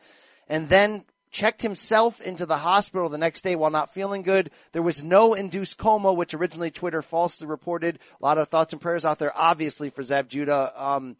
Turns out there was a brain bleed, pretty serious stuff. He's resting with his family now, doing fairly well. Scary, Rafe. I mean, it's the reality of the sport. It's freaking scary.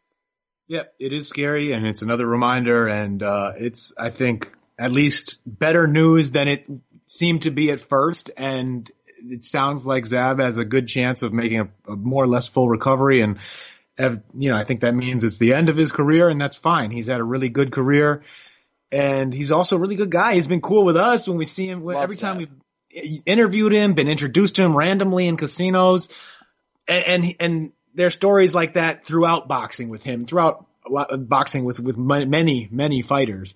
But yeah, that is the sport. And we don't forget it, you know. Speaking of that sort of category, did you see the Adonis Stevenson video that came out? He was interviewed with his girlfriend or fiance, I believe, and he was talking, and he said he loves the sport. He's so grateful to be healthy, and he wants to train fighters, and that was great to see, Rafe, because that was amazing recovery. I wish that were more common, but it's great that it seems like he's going to have a pretty good quality of life. You know, sometimes you fear that's not the case. Absolutely.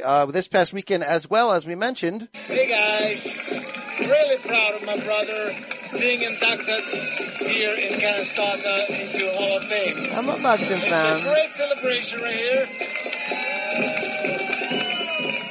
I love Canastota. Canastota! Hello! Hey, my boxing fans! Alright! Yeah, man. I like you. Rafe, it was the International Boxing Hall of Fame induction. Guys like Teddy Atlas going in. Our guy Lee from Top Rank going in. It was great to see that as well. Who else? It was just cool to see Lee from Top Rank signing autographs. Yes. What were people? I mean, that's fun. That's great really publicist. Neat. Yeah. And all, you know, James Buddy McGirt. I ran through the speeches on YouTube, caught a little bit. Nothing really too crazy jumped out. But, when are we going to buck up and do this? Okay. I almost went a couple years ago when our buddy Nigel Collins went in. I probably should have. I wanted to go that year that Oscar and Tito went in together. I didn't. Calzaghe went in. I didn't go. Rafe, this is your home state, New York. It's 4 or 5 hours from me. We got to do it, right? We got to make this pilgrimage. Of course we got to do it. And what's the name? I would love to shake your hand, Brian. I mean, in Canastota. But Brian, what name will get us there is really what I'm trying to say. Who's coming up? Who's on the horizon?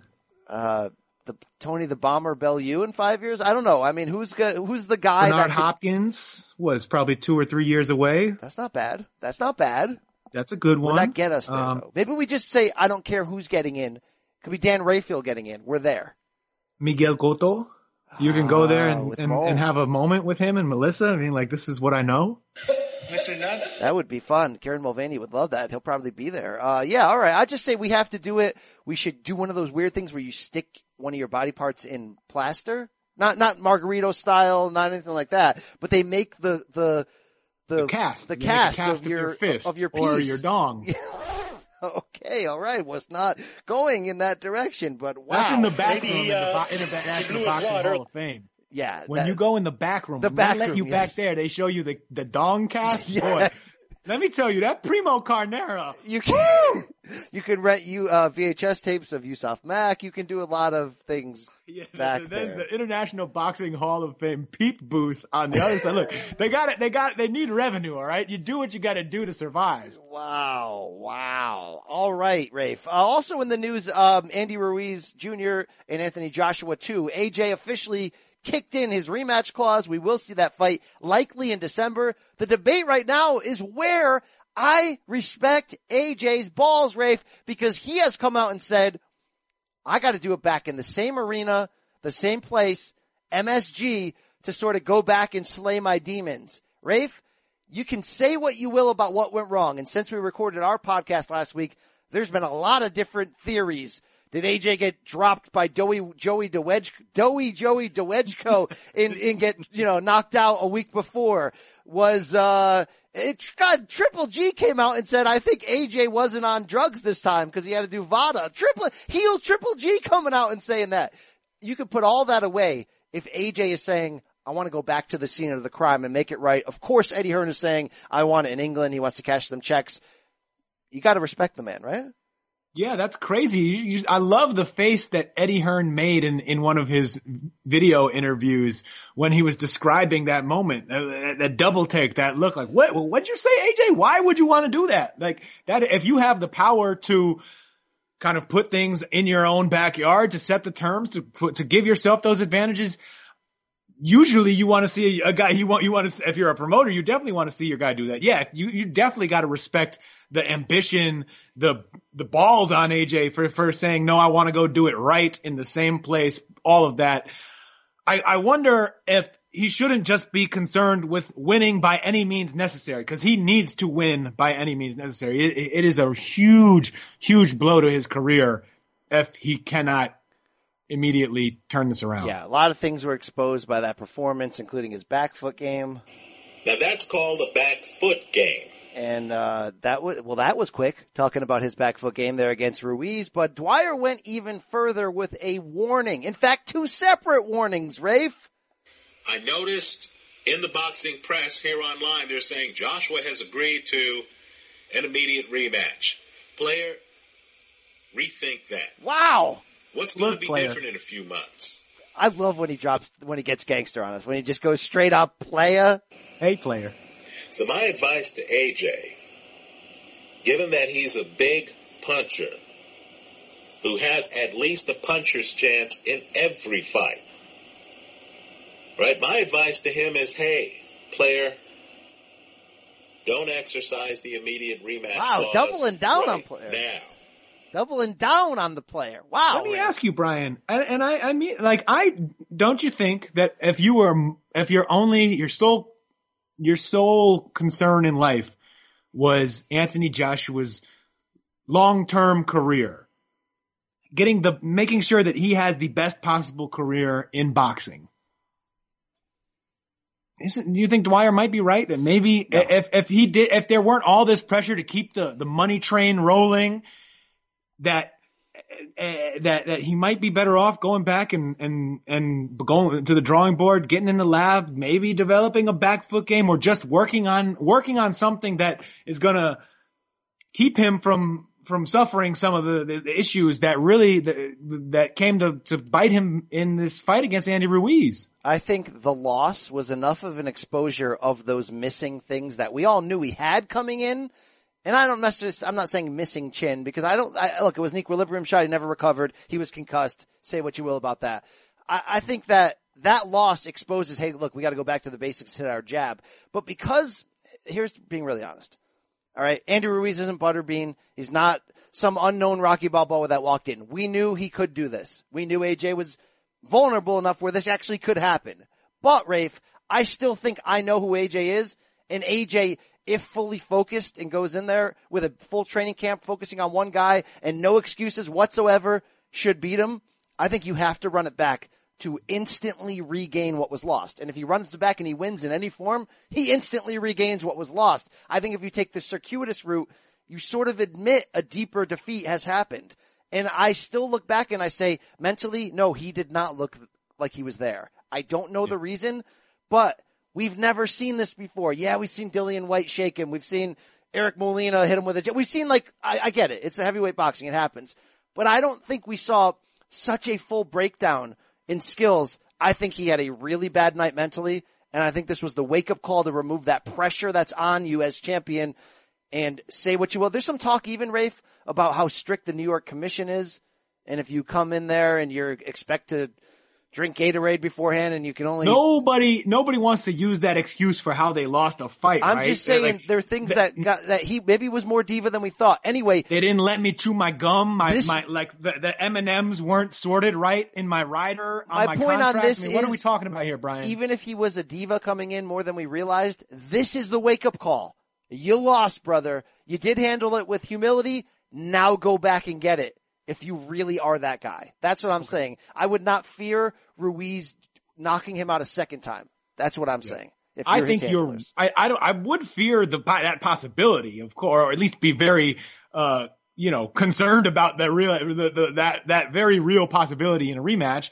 But I do think you're right, because that whole plan about rebuilding and figuring out, adding some skills and really, really trying to change something fundamental about AJ as a fighter, he can still do that if things don't work out in his rematch with Ruiz.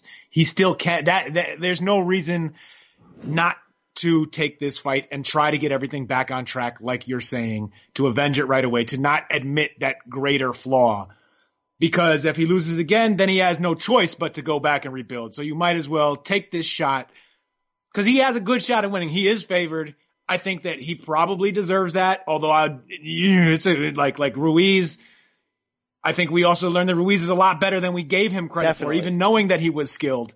But he didn't one-shot AJ. He didn't one-shot him. He beat him. Yeah, and I don't know. Maybe I'm over biting down on how good AJ is and how big his nuts are. And no, because you need nuts to fight me. And nuts he doesn't have. Well, I think he does, Fury. I think he actually does, Tyson. Right. And I think he's going to show that. You need nuts to fight a Schwartz. Yeah, absolutely. Hey, quick couple DM slides. Look, we always say DM season is open. Hit me up at B Campbell CBS. Ask away. We'll answer it, brother. As ridiculous or serious as you want to get. Also hit us up at Twitter, at State of Combat, at Rafe Bugs. DM slide from Jerry at JerryV316, Rafe. Hey, BC, looking forward to the pod today. Just a quick question in case you have time to respond. Are we ever going to see that Harrison Charlo PBC face-to-face you hosted? Or are they going to have to do it again? Maybe it could be posted on YouTube. Hashtag face-to-face heads want to know. Thanks for any info. Rafe, here's somebody. My burner account. That's my I am a card carrying member. Just like Kevin Iole has his NAACP card. I have a face-to-face heads card. I am not only a client, I am the president. And look, Iole's been down since the beginning. To this day. That's what I'm saying on that. Jerry, thank you for watching PBC Face to Face, which by the way you can watch on Fox, catch replays on FS1, FS2, the FS Fox Sports app, whatever you want to call it. We filmed, as you know, that Harrison Charlo a few weeks ago, the best one in this show's history. Good Lord. And Rafe, 4 days before that show was to air on Fox, we know Tony Harrison's ankle, injured in sparring in 3 spots. He pulls out, needs 10 weeks to recover. Jermell Charlo will face replacement opponent Jorge Cota, whose really only big step up was a knockout loss to Erickson Lubin. Remember Lubin bent forward and hit him with that looping left and stopped him in the 4th round? Cota, I mean, he was a nasty, hell of a point guard at I think it was Grady High School in Brooklyn. Oh, Ed Cota, Ed Cota was great. University of North Carolina. I mean, man, classic New York point guard. Not a great shooter, really heady. Yeah, wow. Rafe, so here's the deal. This past week I was in your city. Emergency, sound the sirens. PBC, we're making this happen. We did a Jermell Charlo, Jorge Cota episode. Rafe, when you record PBC Face to Face, you never know what you're going to get when they step on that stage and the cameras turn on. Are they going to act like a tough guy? Are they going to sell themselves by being funny? Or are they going to sit there, and I won't tell you who did that, and do nothing and be a deadbeat? Rafe, Jorge Cota from Mexico, who honestly we didn't know a lot about coming in. Wow. This episode debuted this past Saturday on Fox. Look out for replays. Cota came in there like a Bond villain and was like, I'm the demon and I'm coming for your soul, basically. Rafe, this was good TV. I don't know if the fight's going to be good. Check it out Sunday night, June 23rd, when Jermell Charlo faces Jorge Cota on Fox. That's not the question. That's not the question, Brian. The question is, are we going to see the Harrison Charlo one? Because I don't care. I'm sure Jorge Cota really brought it for that show, but we saw in the press conference, nobody brings it quite like Tony Harrison brings it. And they'll make that rematch eventually, so we'll see it, we'll see a version of it. But damn, I want that tape. I'm like, Paulie, release the tape. Release it, goddammit. I actually think make me turn into a bare knuckle fighter to make you release this tape? It's going to fight be your like cousin Mike? Wow, it's going to be. I don't want no parts of your cousin Mike. He looks like he can handle himself. He's younger. It's like me. It's like you fighting Brandon Wise. I'm not falling into that trap. By the way, Wise in Austin, Texas over the weekend, getting fat on barbecue. Don't think I wasn't watching on Instagram. I'm coming for you. Thank you. Rafe, unfortunately, I really don't think it's going to see the light of day. They didn't want to run any of the parts of it in the Cota episode because it didn't make a ton of sense, and we'll probably film a new one ahead of the when they redo it again. Unfortunately, like Bob Dylan's Basement Tapes, like what was that Guns N' Roses album that took 15 years to come out? Chinese Democracy. It's gonna, one day I think it'll leak and, we'll be there to sweep up the fluids. We'll have Barack, the boxing bully, best to collect that load when it comes out. But wow. Hey, second DM from Cuba DSU on Twitter. He says, hey BC, the question on everyone's mind right now, can you confirm or deny that Dwyer will be replacing Rafe Bartholomew on the SOC Boxing Podcast? Wow. Hey, Cuba DSCU, revisit the earlier part of the show when we talked about that. But Rafe, if it did have to get to the divorce level, if this is it for you and me, could do worse than Dwyer. Absolutely, man. Look, Brian, I wouldn't even be offended if there was no reason and you just said, Rafe, you gotta go. I got Dwyer coming in. Dwyer, this is Dwyer's night now. Hey, this is Dwyer's. Look, I would step back. I would be like AJ to Andy Ruiz and I'd be like, hey, player, fair play. This is all you, brother. I would never ask you to do that, though, obviously. Folks, that's not the way men do it. No chance. But Holmes, just don't end up in that side, though. You're in the wrong part of the ring, Holmes. Yeah, I don't know, Rafe. I don't want to think about that. I don't want to think about a future without the ropes together, the brothers ropes back at it. All right. Brian, all of that talk about PBC shoulder programming reminded me of an amazing thing I revisited this weekend. I know it was a little too late for the fight, but the PBC, like 40 days, 24/7, whatever you want to call it, video that they put online for Ivan Redkach and Devin Alexander. Countdown, PBC countdown. Yes, the PBC countdown. Yes. I have it on DVR. The brand that I'm familiar with. PBC countdown with Devin Alexander and Ivan Redkach was phenomenal. Roy Jones training Devin there's a part and it's on Instagram. Roy is like, you gotta be ready. He has Devin training in his gym in Pensacola, Florida. And he's like, I got dogs walking through the gym because you gotta be ready for anything. Sometimes a dog is gonna walk through and you just gotta fight around it. And I'm thinking, Roy, what are you talking about? When does a dog walk through the ring in the middle of a professional boxing match? And they're showing footage of Devin sparring and working the mitts and their dogs running around in between his legs. It is outstanding. Roy has a throne in his gym that he sits on and coaches from. Oh, wow, bro. When I beat Bernard Hopkins and won the IBF, the right was hurt, beat him with the left. Y'all must forgot. Yeah. You remember the left hook that James Tony got? Sucker move I stole from a Gamecock. Y'all must have forgot. Wow, I always play the part of John Pascal in the locker room before the Kovalev rematch. When I hear that song, I'm just like, that was the greatest moment in HBO boxing history. Let's be honest. John Pascal was part of like all the top 4, top 5, you know? Yes. I mean, B-Hop was in his ass, Brian. Yeah, that's how gangster he is. Rafe, we're at the point we don't even play sound drops anymore. We just regurgitate them. So what if somebody was new to the show? What if they loved them some Bob Arum? They came to the show this week. They got this far into the episode. They're like, what the hell are these two guys talking about? If you don't like it, then turn off your damn station. And also a disclaimer to new listeners, we don't normally, reference them or acknowledge them until we fornicate with them. So that's really where that goes right there. It was done. Did you like that? I love you. I love this. Yes. Gracias. Rafe, gracias. Get off my screen. Do you care about this weekend, Rafe? You ready to play this game? Yeah, it's a good weekend. There's a lot to care about. I don't want to get in the middle of your whole day at the Athletic. I know you and Kopp probably got some conference calls, maybe FaceTime. Nonstop. We're always chatting on the messaging apps. I don't like to refer to it by name because that's a sort of a podcast tick that people don't like. I don't particularly listen to hear about it, but y'all know the app. Yeah, stick pics or no? Look, it's optimized for stick pics. I'm just saying. All right, here we go. This weekend, Thursday, Rafe, Hollywood, California, ringtv.com. Seniesa Estrada versus Gretchen Abaniel. 10 rounds, female junior flyweights. What the hell is Golden Boy doing? Do you care, Rafe? Don't really care. I've seen Estrada fight on undercards.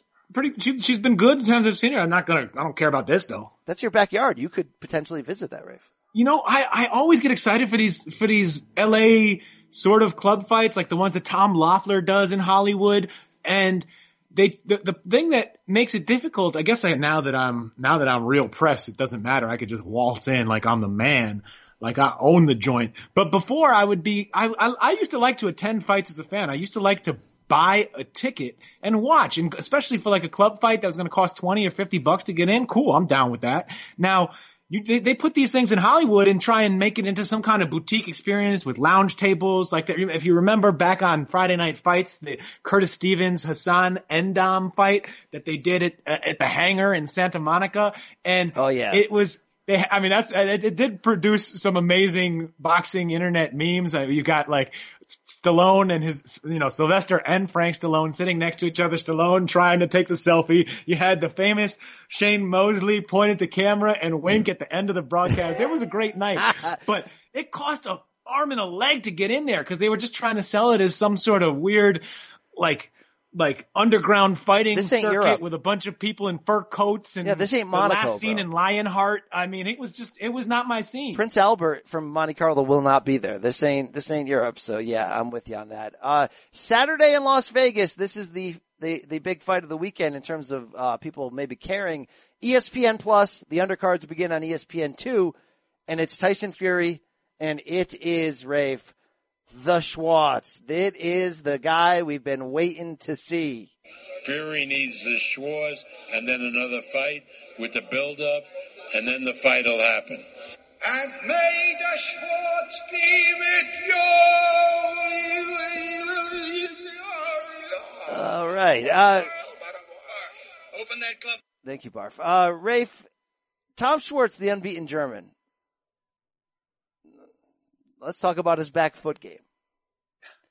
Well, he hasn't had to use it much. He's been fighting a lot of Euro jobbers. That was a short conversation. He's beaten both Dennis and Christian Lewandowski out there in Germany. I was taking a look at him trying to see the whole man, and he just hasn't had the opportunities yet to put it all out there to really show us everything he's got. Now, he hasn't shown us the full package. Boxing is a crazy sport. Sometimes a guy is just that good. Some people were born ready. Yeah. Maybe we'll see if Tom Schwartz is. I wouldn't bet on it. I love Bob Arum to open the show. Was like, he's not as good as Fury, but he's hungry. He was in my office. He told me he was going to win. All right. I mean, look, I didn't see the whole man. Maybe the package is, because they had a full package. Where they're going to get that full package today? Yeah, I finally found that sound drop, by the way. Fury, look, he's going to Schwartz this guy. So here's the deal. We want to see.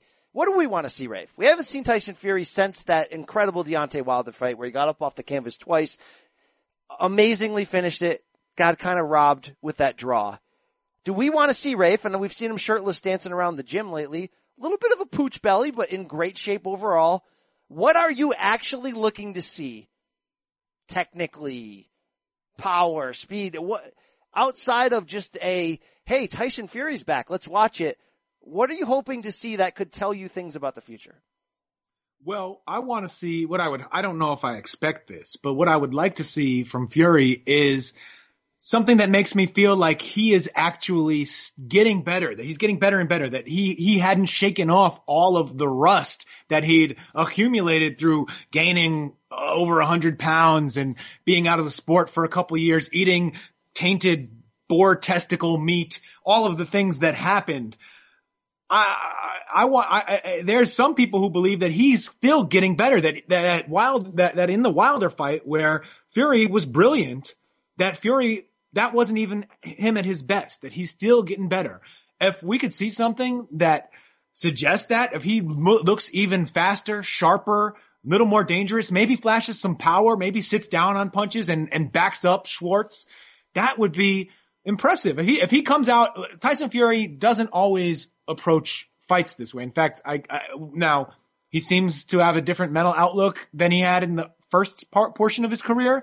So maybe this will be different. But if you use the earlier parts of his career as a guide, he would fight up and down to the level of his opposition because he knows that he's just better than some of these mid-level fighters, and he doesn't need to come in and show them everything he can do. So I wouldn't be surprised if we see some version of that, although he does look like he hasn't put on weight, which is a good sign.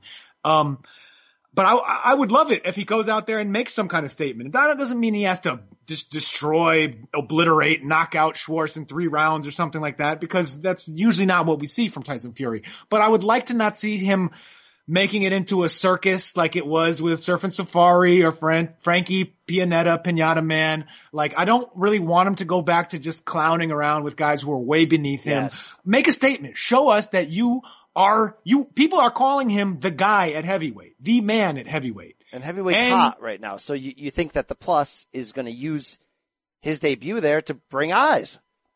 Yeah. And if those eyes are going there, Fury, I hope he does something to impress them, to make people think. Cause look, if we're talking about building Wilder Fury 2 into a 2 million pay-per-view fight, Fury needs to start building up that case right now, starting this week. He needs to do something that makes people take notice and say, oh my God, I cannot wait for this rematch next year. Cannot wait to see these guys fight again. I cannot wait to see Deontay Wilder face Luis Ortiz. I cannot wait to see whoever Fury fights after the Schwarz. And then when they fight each other again, it's going to be huge. If Fury comes out and it's a little bit boring, doesn't really show anything new, just coasts because he can, again, because he's better than his opponent, I don't know if that's starting off. If you're thinking of this as the long road to Wilder Fury 2, that's not how he wants to start that road off. No, that's not how men do it. You want to hear less of this. I do stuff that people daren't do in boxing.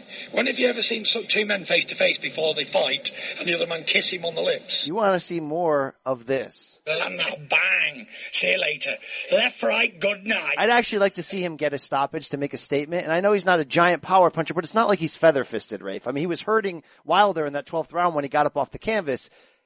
He could finish guys if he sets it up right and gets them out of there. I think he should try to do that in this fight to make a little bit of a statement. And then I think he should sing afterwards. I think he should do that ridiculousness, but do it after the fight. Be the showman that he is. Show. I just want to see him be the best he can in the ring. No doubt about it. Absolutely. He'll never jack.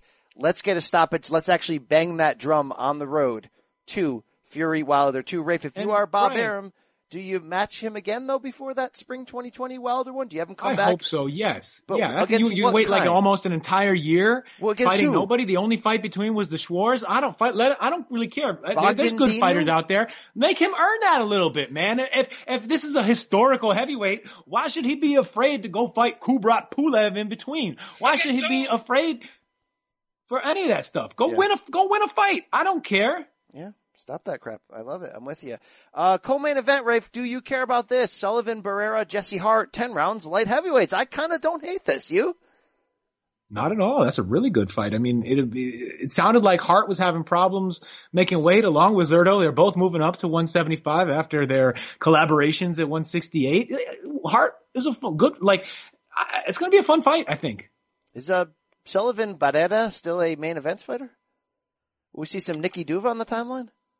We're going to have to ask. We're going to have to reach out. I think so. I didn't hear any. I haven't heard about him signing with anybody else, but it's hard to keep track of all this stuff. Hey, in the opener, Michaela Mayer, Rafe, versus Lizbeth Crespo, 10 rounds, female junior lightweights. Do you remember on this show, Michaela came on here and basically said she was a bad girl when she got into boxing. I did not like the way you said that, Brian. I'm uncomfortable. Does that look creepy? That was like old guy creepy stuff right there? That was a little like, you've been a bad girl. Wow, I was not going in that direction. Yes, thank you. Wow. All right. Do you care a little bit? No? Yeah, I really care.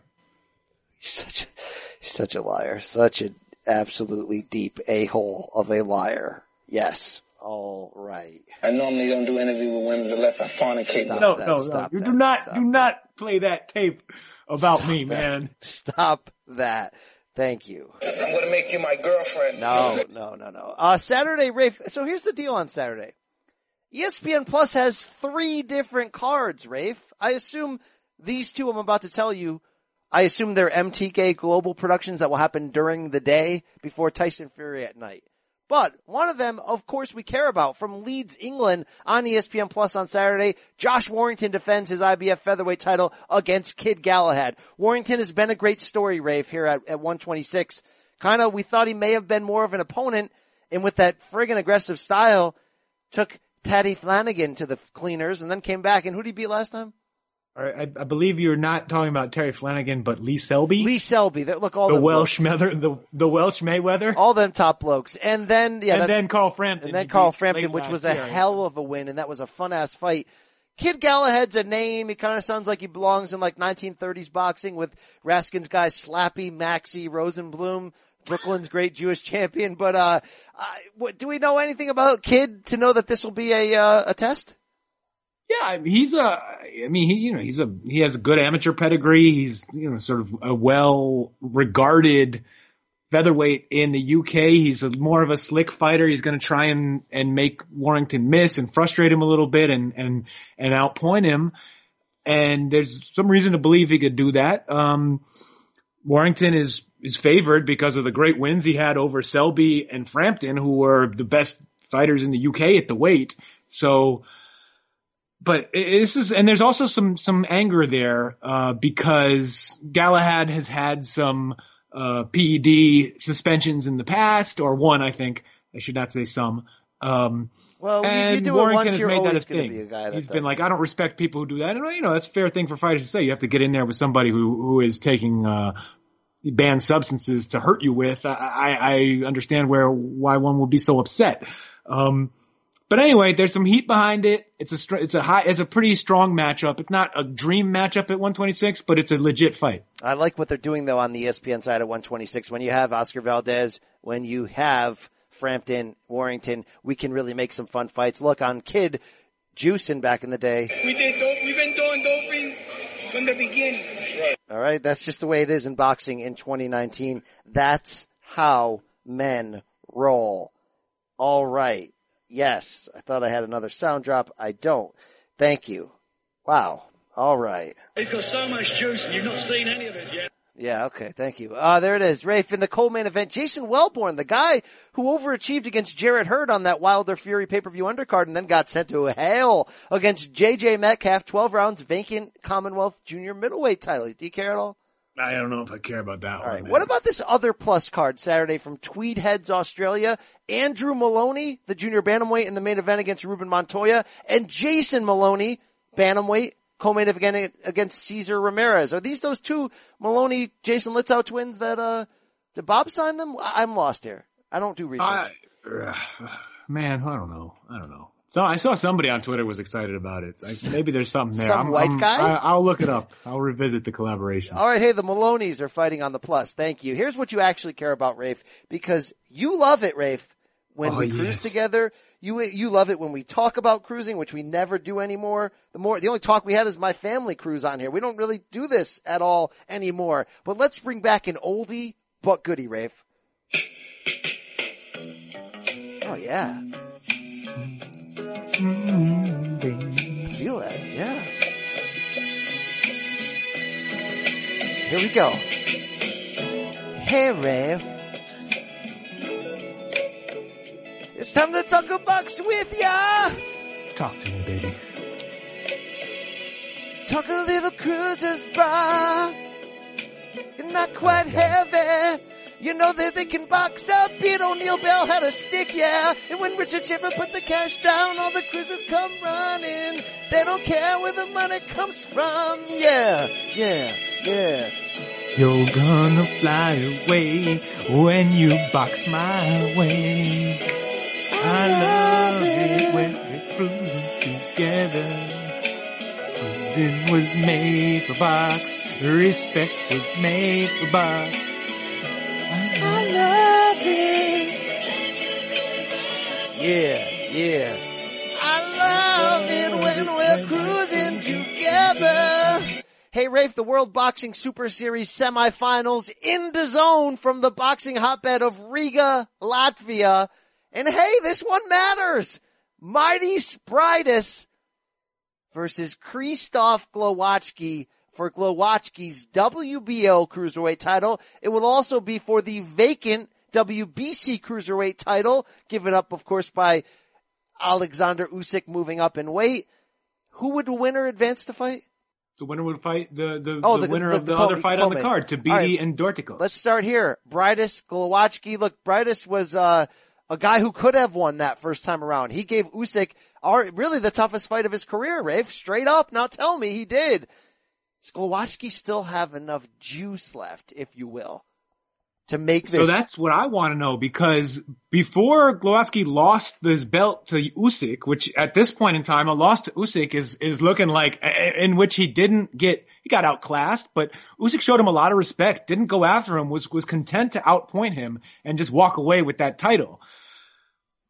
Maybe Glowacki is better than we thought, and we just sort of have forgotten because the train has moved on without him. He wasn't in the first season of the WBSS Cruiserweight. I'm looking forward to seeing him against this level of opponent in Briedis, the Latvian, who, the other thing, Briedis, as great as he was, as much as he pushed Usyk last year, he's fought twice since then and hasn't looked as good. Maybe he lost a little part of him in that fight, or he gave so much in that fight, he hasn't gotten it all back. I hope that's not the case because I like him as a fighter. Yeah, but man. He hasn't looked the same. I'm both guys. I think it's a really strong matchup and one that is going to tell us about the level of both of these fighters when it's over. Yeah, look, Glowacki, I sort of preemptively suggested washation without representation. He's 32. Only that one loss to Usyk, and of course, we knew his name from that PBC upset knockout of Marco Huck. Comes back, wins a decision over Steve Cunningham. Dropped Cunningham like 4 times in that fight. That guy's got heavy hands. And since that loss to Usyk, he has now won 5 in a row. 2 of those guys were unbeaten. You've probably never heard of anyone but Maxim Vlasov. But look, this is a good-ass fight to see if Myris Brides still has it and to see who will go on to the finals to face the winner of this co-main event when the Doritos man, Cool Ranch, Unier, Dorticos takes on Andrew Tabiti, Floyd Mayweather's guy, 12 rounds for the vacant IBF interim cruiserweight title. Wow. Who comes out of these two to set up this WBSS Part 2 cruiserweight final? I'm thinking Glowacki, Dorticos. That's what I'm thinking. Tabiti, maybe I'm not giving him enough credit. We just haven't seen it with him yet. We don't know how good he is. He hasn't looked amazing, but he's obviously looked sharp. He can box.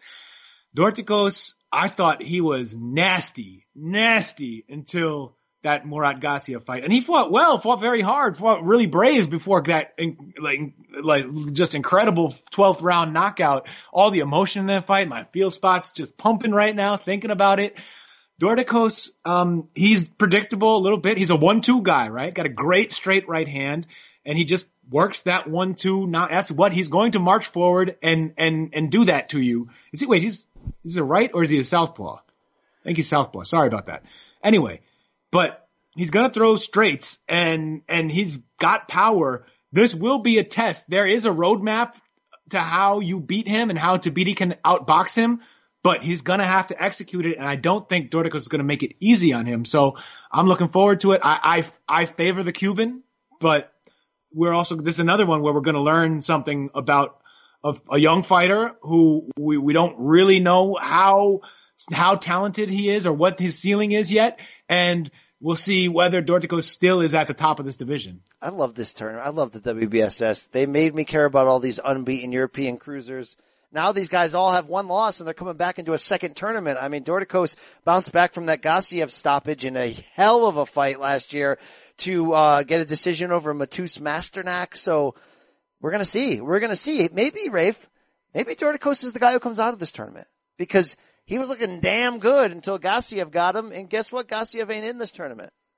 Yeah, that could be the two boogeymen of the division, Usyk and Gassiev. Fought. Usyk was the better man. Now they're both at heavyweight. So this is wide open once again. Usyk is letting his belts go on, move on, fly away. He still has his Ali trophy. He's going to heal from the biceps injury and move on to heavyweight. So yeah, this division is wide open again and it's fun. It's still fun, man. Yeah, man.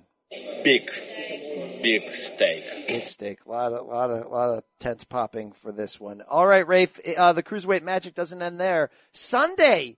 I don't know if this is Cloud TV or any other website where your laptop can catch an STD, but in Ekaterinburg, Russia, we were wrong last week when we preemptively said Ilunga Makabu would take on Mike Perez again for like the 50th time this year that we previewed. But thank God we were wrong, Brian, because this fight, tell me about this fight. We get a doubleheader of cruiserweights in the main event, Ilunga Makabu versus the Hammer, Dmitry Kudryashov, 12 rounds, cruiserweights, Rafe. Does the Hammer still have it? Why is he not in the WBSS? I love this fight. Absolutely, Brian. First of all, though, you can't call him Ilunga Makabu. The Maccabi games that's a reference to the Jewish athletic contest, the Maccabi games that happens in Israel. I had friends who I used to play ball with who traveled back there. They played at like the 92nd Street Y. They would sneak me in. It was fun. In any case, it's Ilunga Junior Makabu. And of course, I love me some Dmitry the Hammer Kudryashov, a guy with nothing but just insane, brutal punching power. I mean, when he punches holes through people, Brian. It has happened. It hasn't happened yet in a boxing ring. That's because they wear gloves. But this is going to be fun. We know that Kudryashov is very limited, but he's pretty tough. He takes a decent punch, except for when Dorticos just sent him all the way to hell, had him making Curtis Stevens faces in round 1 of last year's WBSS Cruiserweight tournament. And he also got stopped on an accumulation of bros. Too many bros, man. By our man Olin Raju Durandola. He's a tough name for me going off the top of the dome. But anyway, Kudryashov limited. Still, so much fun. Huge power in his left hook. I cannot say that enough times. It's just crazy. And Makabu can fight. He's a better boxer, but not like some kind of slick defensive artist. He's going to come in there and bang too. He's a little bit quicker. It's basically who gets to who first. Yes. This is going to be just 3 rounds of fun, big, dangerous men. I want guys, Brian. I want guys in this one. Kudryashov 23-2 with 23 KOs. The guy bangs. Looking forward to reading about that one because I don't think we're going to find a stream on that, Rafe. In the co-main event, I will get there. I will make it happen. Do you care about Mike Perez versus Alexei Igorov? No, right? No, only because I care about cruiserweights. All right. Hey, Rafe, special thanks to Grandpa himself, Bob Arum, for joining us. Hello, Grandpa. How are you doing? He's doing good there, Isaac. Thank you. Rafe, shout out to you. Shout out to the athletic boxing and MMA pages that have launched. Revisit Rafe Boogs' Twitter at Rafe Boogs for more information on how to subscribe and all that. And Rafe, for as long as this marriage lasts, just know I appreciate you. I will be there for you. These 5 words, I swear to you. It's like a tug and war of kindness right now, Brian. Yes. And just like Keith and Mrs. Thurman, the way that we met each other, Rafe, ultimately, to be really honest with the people, is the first day I might have had a little too much to drink when I met her. That is very, very, wow, that one blew up in my face. Let's talk about a fight that blew up in my face. Okay, thank you to Richard Dwyer for playing a big role. Yes, I'm telling you fans, you listeners, I will reach out to Dwyer this week. Already moving on from me before I even know what's going on. Already. All right? Wow. All right? I mean, yeah. Okay. Anyway, Rafe, you got anything else? You got anything else or no? No? Nope. Check out The Athletic. You don't got to pay for it if you don't want to, but you do if you want to read it, and I would appreciate it if you did. Other than that, I'm very excited to be doing this, and they will have to drag me away from you, Brian. They will have to put the gun to my head and take me away. I will have to be kidnapped to end this, all right? Please. Come back next week. We'll dig it again. Boom, dig it again. Boom, boom. We out.